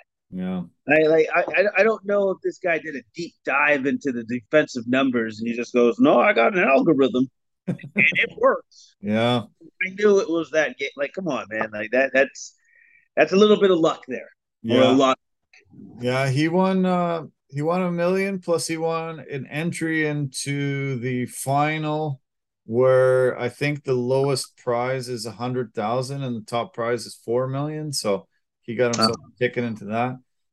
There's a guy that finished in third place who had the same lineup, 33 of the same lineup. So $20, he had to pay 660, I guess it was, but he got from third place all the way to 34th place, and he collected $366,000 for doing that. that's not bad. That Yeah, that's a good payday. That's a yeah, real good payday. and he definitely also was heavy on the Seahawks. He had DK, he had Rashad, he had Gino, and yeah, man, geez, I really wish I would have went to Seattle, Detroit heavy. Yeah, I know. Like it's just like wow, these guys they have their hand on the pulse. They know something that Yeah, I nobody else knows. Nobody. yeah. Nobody else seemed to know. Yeah, no, not. And yeah, they were able to yeah, capitalize, and good on them. They were really smart. I was going for Bills Ravens, and I thought that was going to be the game of the day with highest score, but no, not the case. Okay, UFC. We had a UFC card. It was not a great card. I didn't think it was going in. I was looking forward to a couple fights on the card, but pretty weak card. We heard earlier in the week that the media wasn't invited, then fans weren't invited, and we were like, okay, what's going on here? And then we heard Mark Zuckerberg is Was coming. invited. Yeah, was invited. He got the lone invitation. Him and his wife were showing up. I don't really get why he would personally want to be in an empty arena. I don't know why Dana would want an empty arena. Dana White says that he did not buy out the arena. Somehow he supposedly he's saying that he invited him and then he decided on his own that he didn't want people to bug him. So he decided nobody could come. But there's celebrities all the time at these events, and they don't get harassed. I don't think they don't get super bugged. Donald Trump's been there, The Rock's been there, tons of athletes, lots of famous people are always in the crowd, and they seem to be able to handle it. I don't know why Zuckerberg couldn't handle a crowd around him. I guess that's because Zuckerberg's bigger than all of those people. Bigger. Like he looks down on all of them. It's like, do you know how much money I have? Get out of here, you little ants, little Great. person. I you know what? Sometimes I'm sorry, I can't take Dana White at his word. Right, Sometimes, right. yeah, he has lied to the public a ton of times. Yeah. So whatever he has said, it's like I'm sure there's a little bit of truth to that, or none whatsoever. And I'm sure that there was some money that was exchanged between Okay. them and the UFC. Because as much say as Dana White has, he's still not the owners. No. Those are other guys. Yeah. That's not him. All right. Yeah. So yeah, you wouldn't think the owners would be like, "Oh yeah, sure, we'll accept $0 for this one. We're paying out money." They even had six bonuses, so Yeah. they paid out 300,000 in bonuses, and all the fighters made money. And that this one would have been, probably this would have been the biggest loss that the UFC ever took, even maybe more than some of the ones years back. Yeah. So what he just said doesn't make any sense, and I'm sure none of it is real. I'm sure there was payment being made, and he's just like protecting his interests. And also, too, he's probably doing that in the for the future of doing things like this again.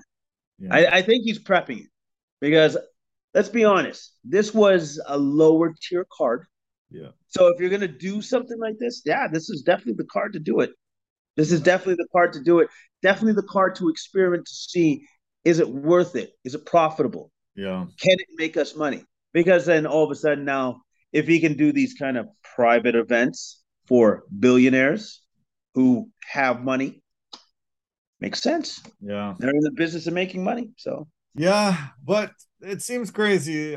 This card had no energy. It was like brutal. I just yeah, couldn't believe it. The energy was just sucked out of the building. I felt sorry for a lot of the fighters on this card because they had no friends, family. They had nobody cheering them.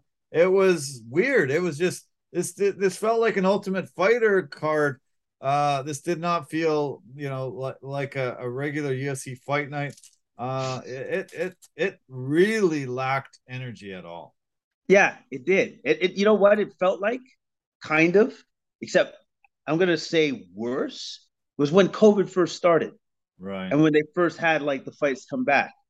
Felt like that, but except worse energy, Much worse. way, way less. It was So tough. Yeah, it was. I don't even like the cards really at the Apex. I think they got to stop doing so many there. I think the energy's not that great. The crowds are super small, and it's just not really a true representation of the sport played in front of big crowds in great arenas. And I'm hoping that they start moving away from the Apex, not trying to put more cards on there, and especially with no fans, it was horrible. I hated it. you know what? Maybe he's gonna do this brilliant move. He's gonna do a massive pay per view, and it's gonna be private. Nobody's allowed to go. Let's hope not. Let's and, hope not. and, Oh my and god, he's gonna have a couple guys, like maybe four, all billionaires though. That's it. that's it. That's Yeah, maybe. Great. Let's hope he's not going in that direction, man. Oh man, it was brutal. Did you Yeah. see Zuckerberg's wife? Like, I don't think she's ever attended a live event. She looked horrified when there was shots thrown, a knee guy got knocked down. She was cringing and oh my god, And I don't think she's been ever to a live event. It was pretty comical watching her reactions. Yeah, no, it was pretty cool. I liked it. I liked it a lot because like that was my entertainment watching the one person freak out because she's never seen it before. So that was cool. Yeah. I want to share something with you real quick. Oh, We were talking about him just now, and look at the picture of Uncle Dana. Have you seen him lately? He looks pretty jacked. He has slimmed down. He took off 30 pounds. He's under a new diet regimen. 53-year-old Dana White. This is how he looks. What do you think? hold on a second. Is that photoshopped? Is that his head on somebody else's body? I couldn't say for sure. Oh man, TRT Yeah, silver. yeah, That good was job. awesome. He said that he went to like a 23 and me or something like that. No, no, no, maybe I'm getting this mixed up. Somehow he went to a doctor, and the doctor said that you how with the shape you're in right now, you're going to be dead within 10 years. I'll give you 10 Oh, years at the outset. And okay. I think it really woke him up. He decided that he was going to address it. He was going to eat healthier. He's going to work out more. He was going to do a lot better things for his health. He dropped 30 pounds. He said he's eliminated his snoring, his sleep apnea problem. He said he was having a hard time even walking. His legs were giving him huge troubles. His leg problem has completely gone away, and he feels like he hasn't been this healthy in a long, long, long time. Okay, well that's good. That's good. That like exercise and working out actually is doing his body well. Yeah. Surprise, surprise. So that's fantastic that he's found his elixir, his fountain of youth. Now the only thing that Uncle Dana needs to do is to keep it up. Yeah. That's it.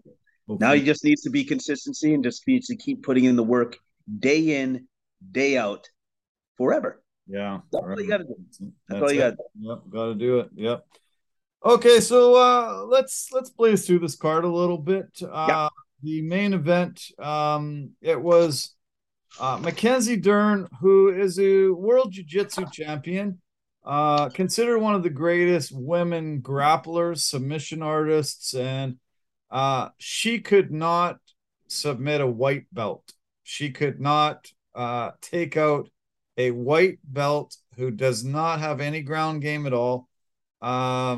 This was embarrassing, I think. When Jan said, "Hey, I'm a white belt in jujitsu," I thought it was a big slap in the face to who some people consider the greatest women submission artist in the UFC. Yeah. It's a huge slap in the face. Yeah, man. Like it's like she basically just said, you can't submit a white belt. And you couldn't. Yeah. But to Jan's credit, she did great stalling tactics to survive the effortless twists and turns that Dern took her through, especially in the second round where she dominated her. Right. And she was effortlessly flowing from one submission to the next submission to the next submission to the next submission. I was just like, okay, well, she's got to be caught in one of these eventually, right? Didn't like But it. Jan did fantastic work installing, surviving, and just doing enough so that she could not lock in a submission. Yeah. And then when she was able to like stand with her in the first, third, fourth round, she was able to keep her distance and pot shot her. Yeah. And Jan looked great doing that. Her stand-up game was phenomenal. Her takedown defense was amazing. Amazing. Yes. Mackenzie Dern has to get better stand-up game. She's not going to be able to take down elite fighters when her stand-up game's that poor. Jan was able to keep distance, pick her apart. She dominated 3 rounds. Mackenzie Dern definitely dominated that second round, and a lot Yeah. of people were calling for a 10-8 round, maybe even a 10-8 round for that fifth round. But she ended up getting the majority decision win. I thought Jan won that fight. I did. I think a lot of people were crying that it should have been a draw because they thought one of those second or fifth should have been a 10-8. But no, this to me was Mackenzie Dern needs to go back to the drawing board and get a lot better at being all around. Yes, absolutely agree with you on that. Her stand up needs to definitely improve. But more importantly, I think like her grappling to take her opponent down needs to improve as well. Yeah. Because Yeah, she did things where I'm like, well, she's not even trying to cut angles. yeah. She's not trying to run the pike to try to get her down and stuff like that. Like there's certain things that I saw from Dern that could be improved upon. You can't always just pull guard and just hope for the best. No, That's not always going to work out for you. no. What could have worked out for her even better is if she just did what she did in the fifth round for all the previous rounds and get the top position and give herself a better chance of getting a submission. Yeah. Yeah. So looks like these two will switch places in the rankings. Mackenzie, goes down a little bit. I think she's got to fight somebody, maybe like Michelle Watterson. Jan has an opportunity, maybe winning her next fight, getting a title shot. But yeah, I wasn't impressed. I didn't love this fight at all. So let's move on. Let's talk about the co-main here. Randy Brown, love this guy, amazing fighter, but he gassed out in this one against a 44-year-old man who's still in there. Trinaldo won the later part of this fight and almost pulled out the victory. Randy, I don't know why he got so gassed, but he almost lost this fight because he got so tired. Yeah, yeah, he almost did. And at least he put in the good work in the first beginning of those rounds, the first 2 rounds. I got him that win. But Trinaldo is a load to fight. Yeah. And he always will be. It's just the way that he fights. It is always going to be effective against whoever he fights, Yeah. regardless of what their assets are. Sure. He is just that tough to fight at all times. Yeah. You know, like he picked apart Brown. He started doing those calf kicks.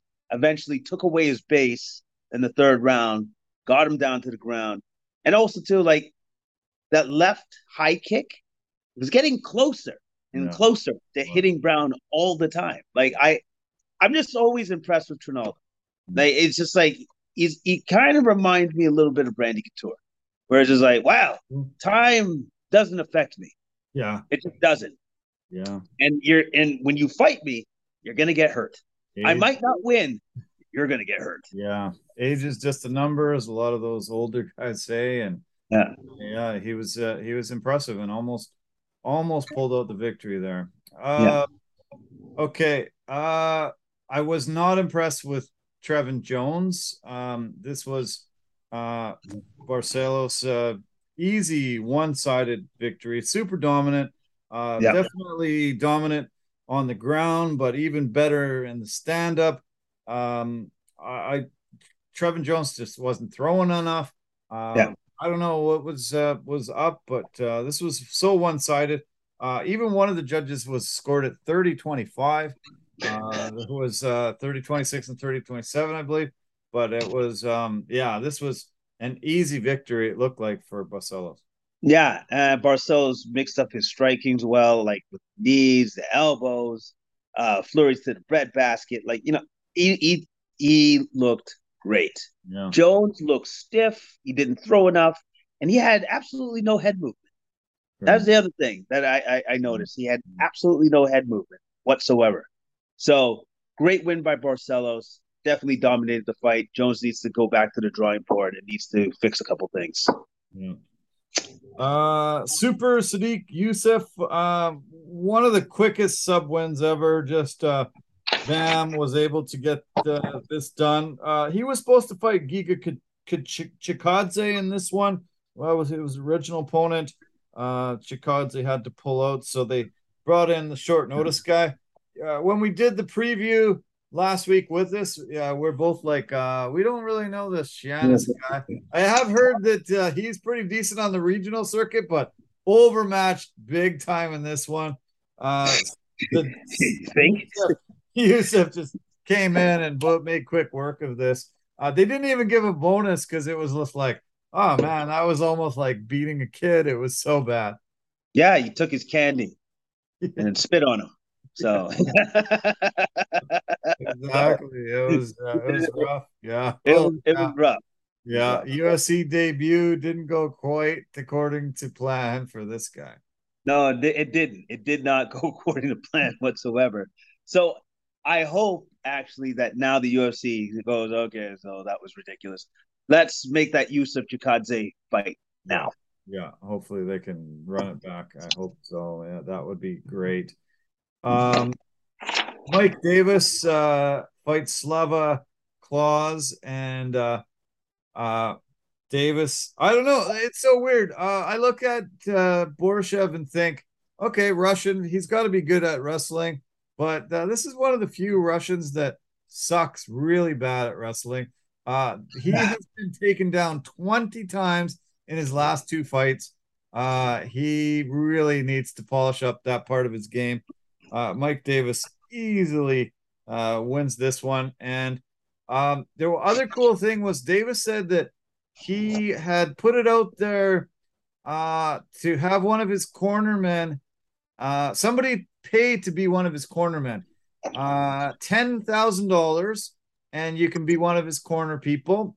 He said even better seat than Dana White has.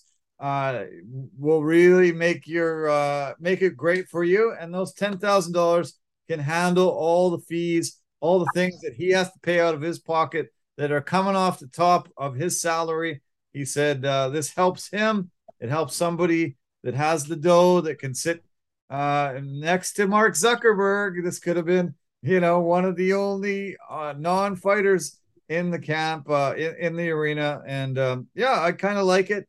UFC's super against it. They were Yep. pretty pissed off because they're not getting a little bit of the cut from it. Of course. But I thought it was brilliant on his part. Yeah. So brilliant that guess what the UFC is going to do now? They're going to ban it. Yeah. They're going to ban it. Of course. They're absolutely going to do that. And you know what the fighter should say? It's like, aren't you making us wear those rock shoes and we're not getting a cut of that? Right? Yeah. Right, Dana? You know what I mean? Like, so Yeah. somebody comes up with a brilliant move, and that is brilliant. I got to give it to him. Like Yeah. that is a very astute, smart business move Yeah. that the UFC will absolutely crush. Yeah. Right. Yeah, it's too bad. Yeah, that was sad to hear. He shouldn't have said it out Shouldn't loud. have said anything. Should have just, Shouldn't have yeah, said anything. should have kept it under wraps, and they might have been Yeah. able to get away with it for a while. There was a fight that was also supposed to be on the main card. Maxime Grisham and Philip Leans was canceled minutes, maybe an hour before it was supposed to happen. So we'll see and find out what happened there. I didn't hear, but somebody obviously had some issue that they couldn't fight. So on to the fight of the night. We had for the preliminary feature fight, Daniel Santos and Jake Castaneda. Castaneda was really dominant in the first round. Oh And yeah, almost had him out of there. round, he was piecing them up. He had better kicks, better punches, better knees. He had Santos in all sorts of trouble, and this was a hell of a comeback. Santos getting the knockout victory when he landed a brutal knee that took him down. But yeah, it looked like this was going to be Castaneda's all the way until it wasn't. Yeah, like especially when Castaneda landed that left high kick and rocked him. Yeah. I thought to myself, okay, so this is about to be over. And then Santos did something that I was impressed with. He showed heart, Yeah. real heart, Yeah, sure did. right? Yeah. Dug deep, man. Awesome. And then he came back after that head kick at the end of that round. Yeah. And then came after him in the second round. Put that pressure on him like nobody's business. I was impressed. Yeah, no, it was an awesome performance. And yeah, he definitely showed heart because he was in all sorts of trouble and it looked like it was going to be an early fight, but somehow he turned it around and gets the huge win. This heavyweight battle between Ilir Latifi and Alexei Olenek, not a good fight. Olenek looked terrible. I'm not sure exactly why. Latifi won, but he said he's retired now. I think maybe Olenek should be thinking about that because he just barely even showed up in this one. Yeah. Latifi kind of he grappled him, laid and prayed on him, and won the fight. Yeah. Yep. Yeah. Yeah. No, that's about all I can say about this fight. Yeah, let's move on. Yeah. Joaquin Silva beat the Canadian Jesse the Body Snatcher Ronson. Got a big knockout victory over him. I love Ronson, but yeah, he took the loss in this one. What did you think? No, Silva he managed to get the advantage against Ronson when he went unorthodox in his stance. Yeah. And all of a sudden, Ronson was just like, I don't know what's going on here. Because I think from his fight tapes, Silva doesn't really do that. Right. And then so now all of a sudden, Ronson was just like, he's giving us a look none of us has ever seen before, boys. I am not really sure what to do. And then he started piecing him up like that. Yeah. And then when he hit that flying knee, he was in the unorthodox stance again. That's how he hit him. Took him out. Great win by Silva. And great read by his coaches to say, no, do that. Yeah. No, it was super impressive and big win. I really like this middleweight fight between Brendan Allen and Christoph Jocko. Brendan Allen gets a great rear naked choke win. I was actually pretty blown away by his performance and getting the submission near the end of the first round. Yeah, because Jotko is like that good. And Brendan Allen did that as quick as anything I've ever seen. Yeah. Where he sunk in that rear naked choke, I think at the same time he was taking his back. Like Yeah. it was just that So quick, fast. that seamless, that good. Even I was impressed too. I think it was midway through that first round where he was able to buck up and turn him over, Jotko, who had top position, and then reverse the position. Yeah. That in itself was very impressive. Yeah. I think it was Dominic Cruz who, or even it might have been Felder or Cruz called it. They said, "Oh, I can see him maneuvering into position. I think he's about to reverse this," and he did. And And it he did. yeah, really super impressive. And yeah, it showed how skilled he is on the ground and got the big victory. Chelsea Chandler got 50K for her knockout win late in the first round over Stolyarenko. Nice performance by her. Yeah, nice performance by Miss Chandler.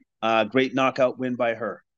Yeah, yeah. Stolyarenko, yeah, she's a tough girl, and I was really blown away by Chandler's performance. Guido Canetti started off the card. He got 50K for his early submission win over Randy Costa.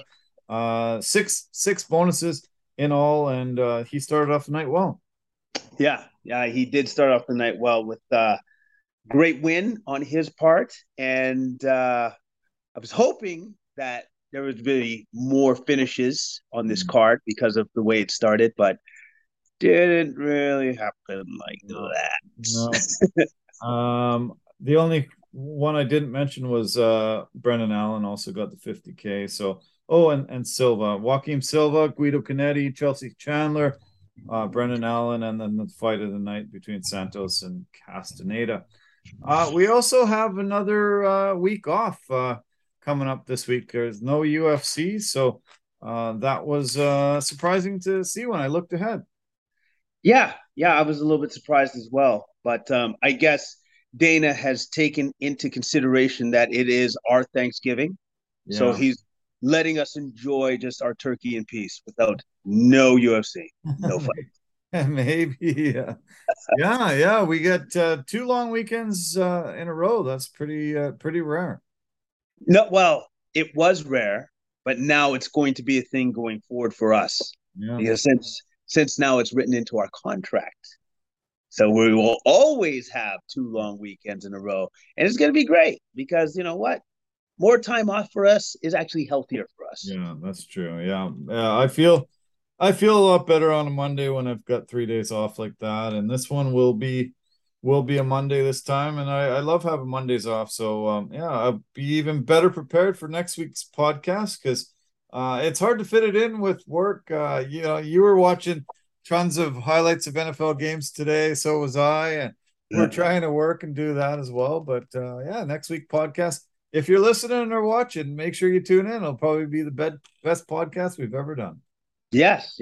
And then also too, it's gonna be great because we're gonna be, like rested. Exactly. Yeah. Yeah. Yeah. Well, bud, this was awesome. I'm sure, yeah, we've both got to get some food in us and get some sleep. So thanks for doing this. Super fun to break down the weekend of sports as always. Yeah, man. Always enjoy it. Always a pleasure. And look forward to next Monday. Okay. Sounds good, bud. Take care. We'll talk this week. We'll talk this week. All right. Bye. Bye-bye. Okay.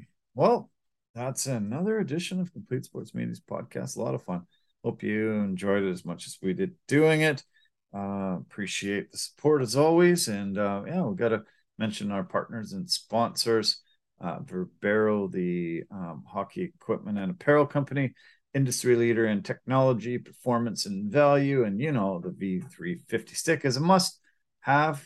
Anchor.fm, easiest place to make a podcast. Go to them and they will be able to set you up like they did here. Pampas and Possibilities, the purveyors of West Coast pretty things for your home, spruce it up and make it look great. And of course, Forever Living, the aloe vera company for health and beauty products. go to our website and you can purchase the products at discounted rates.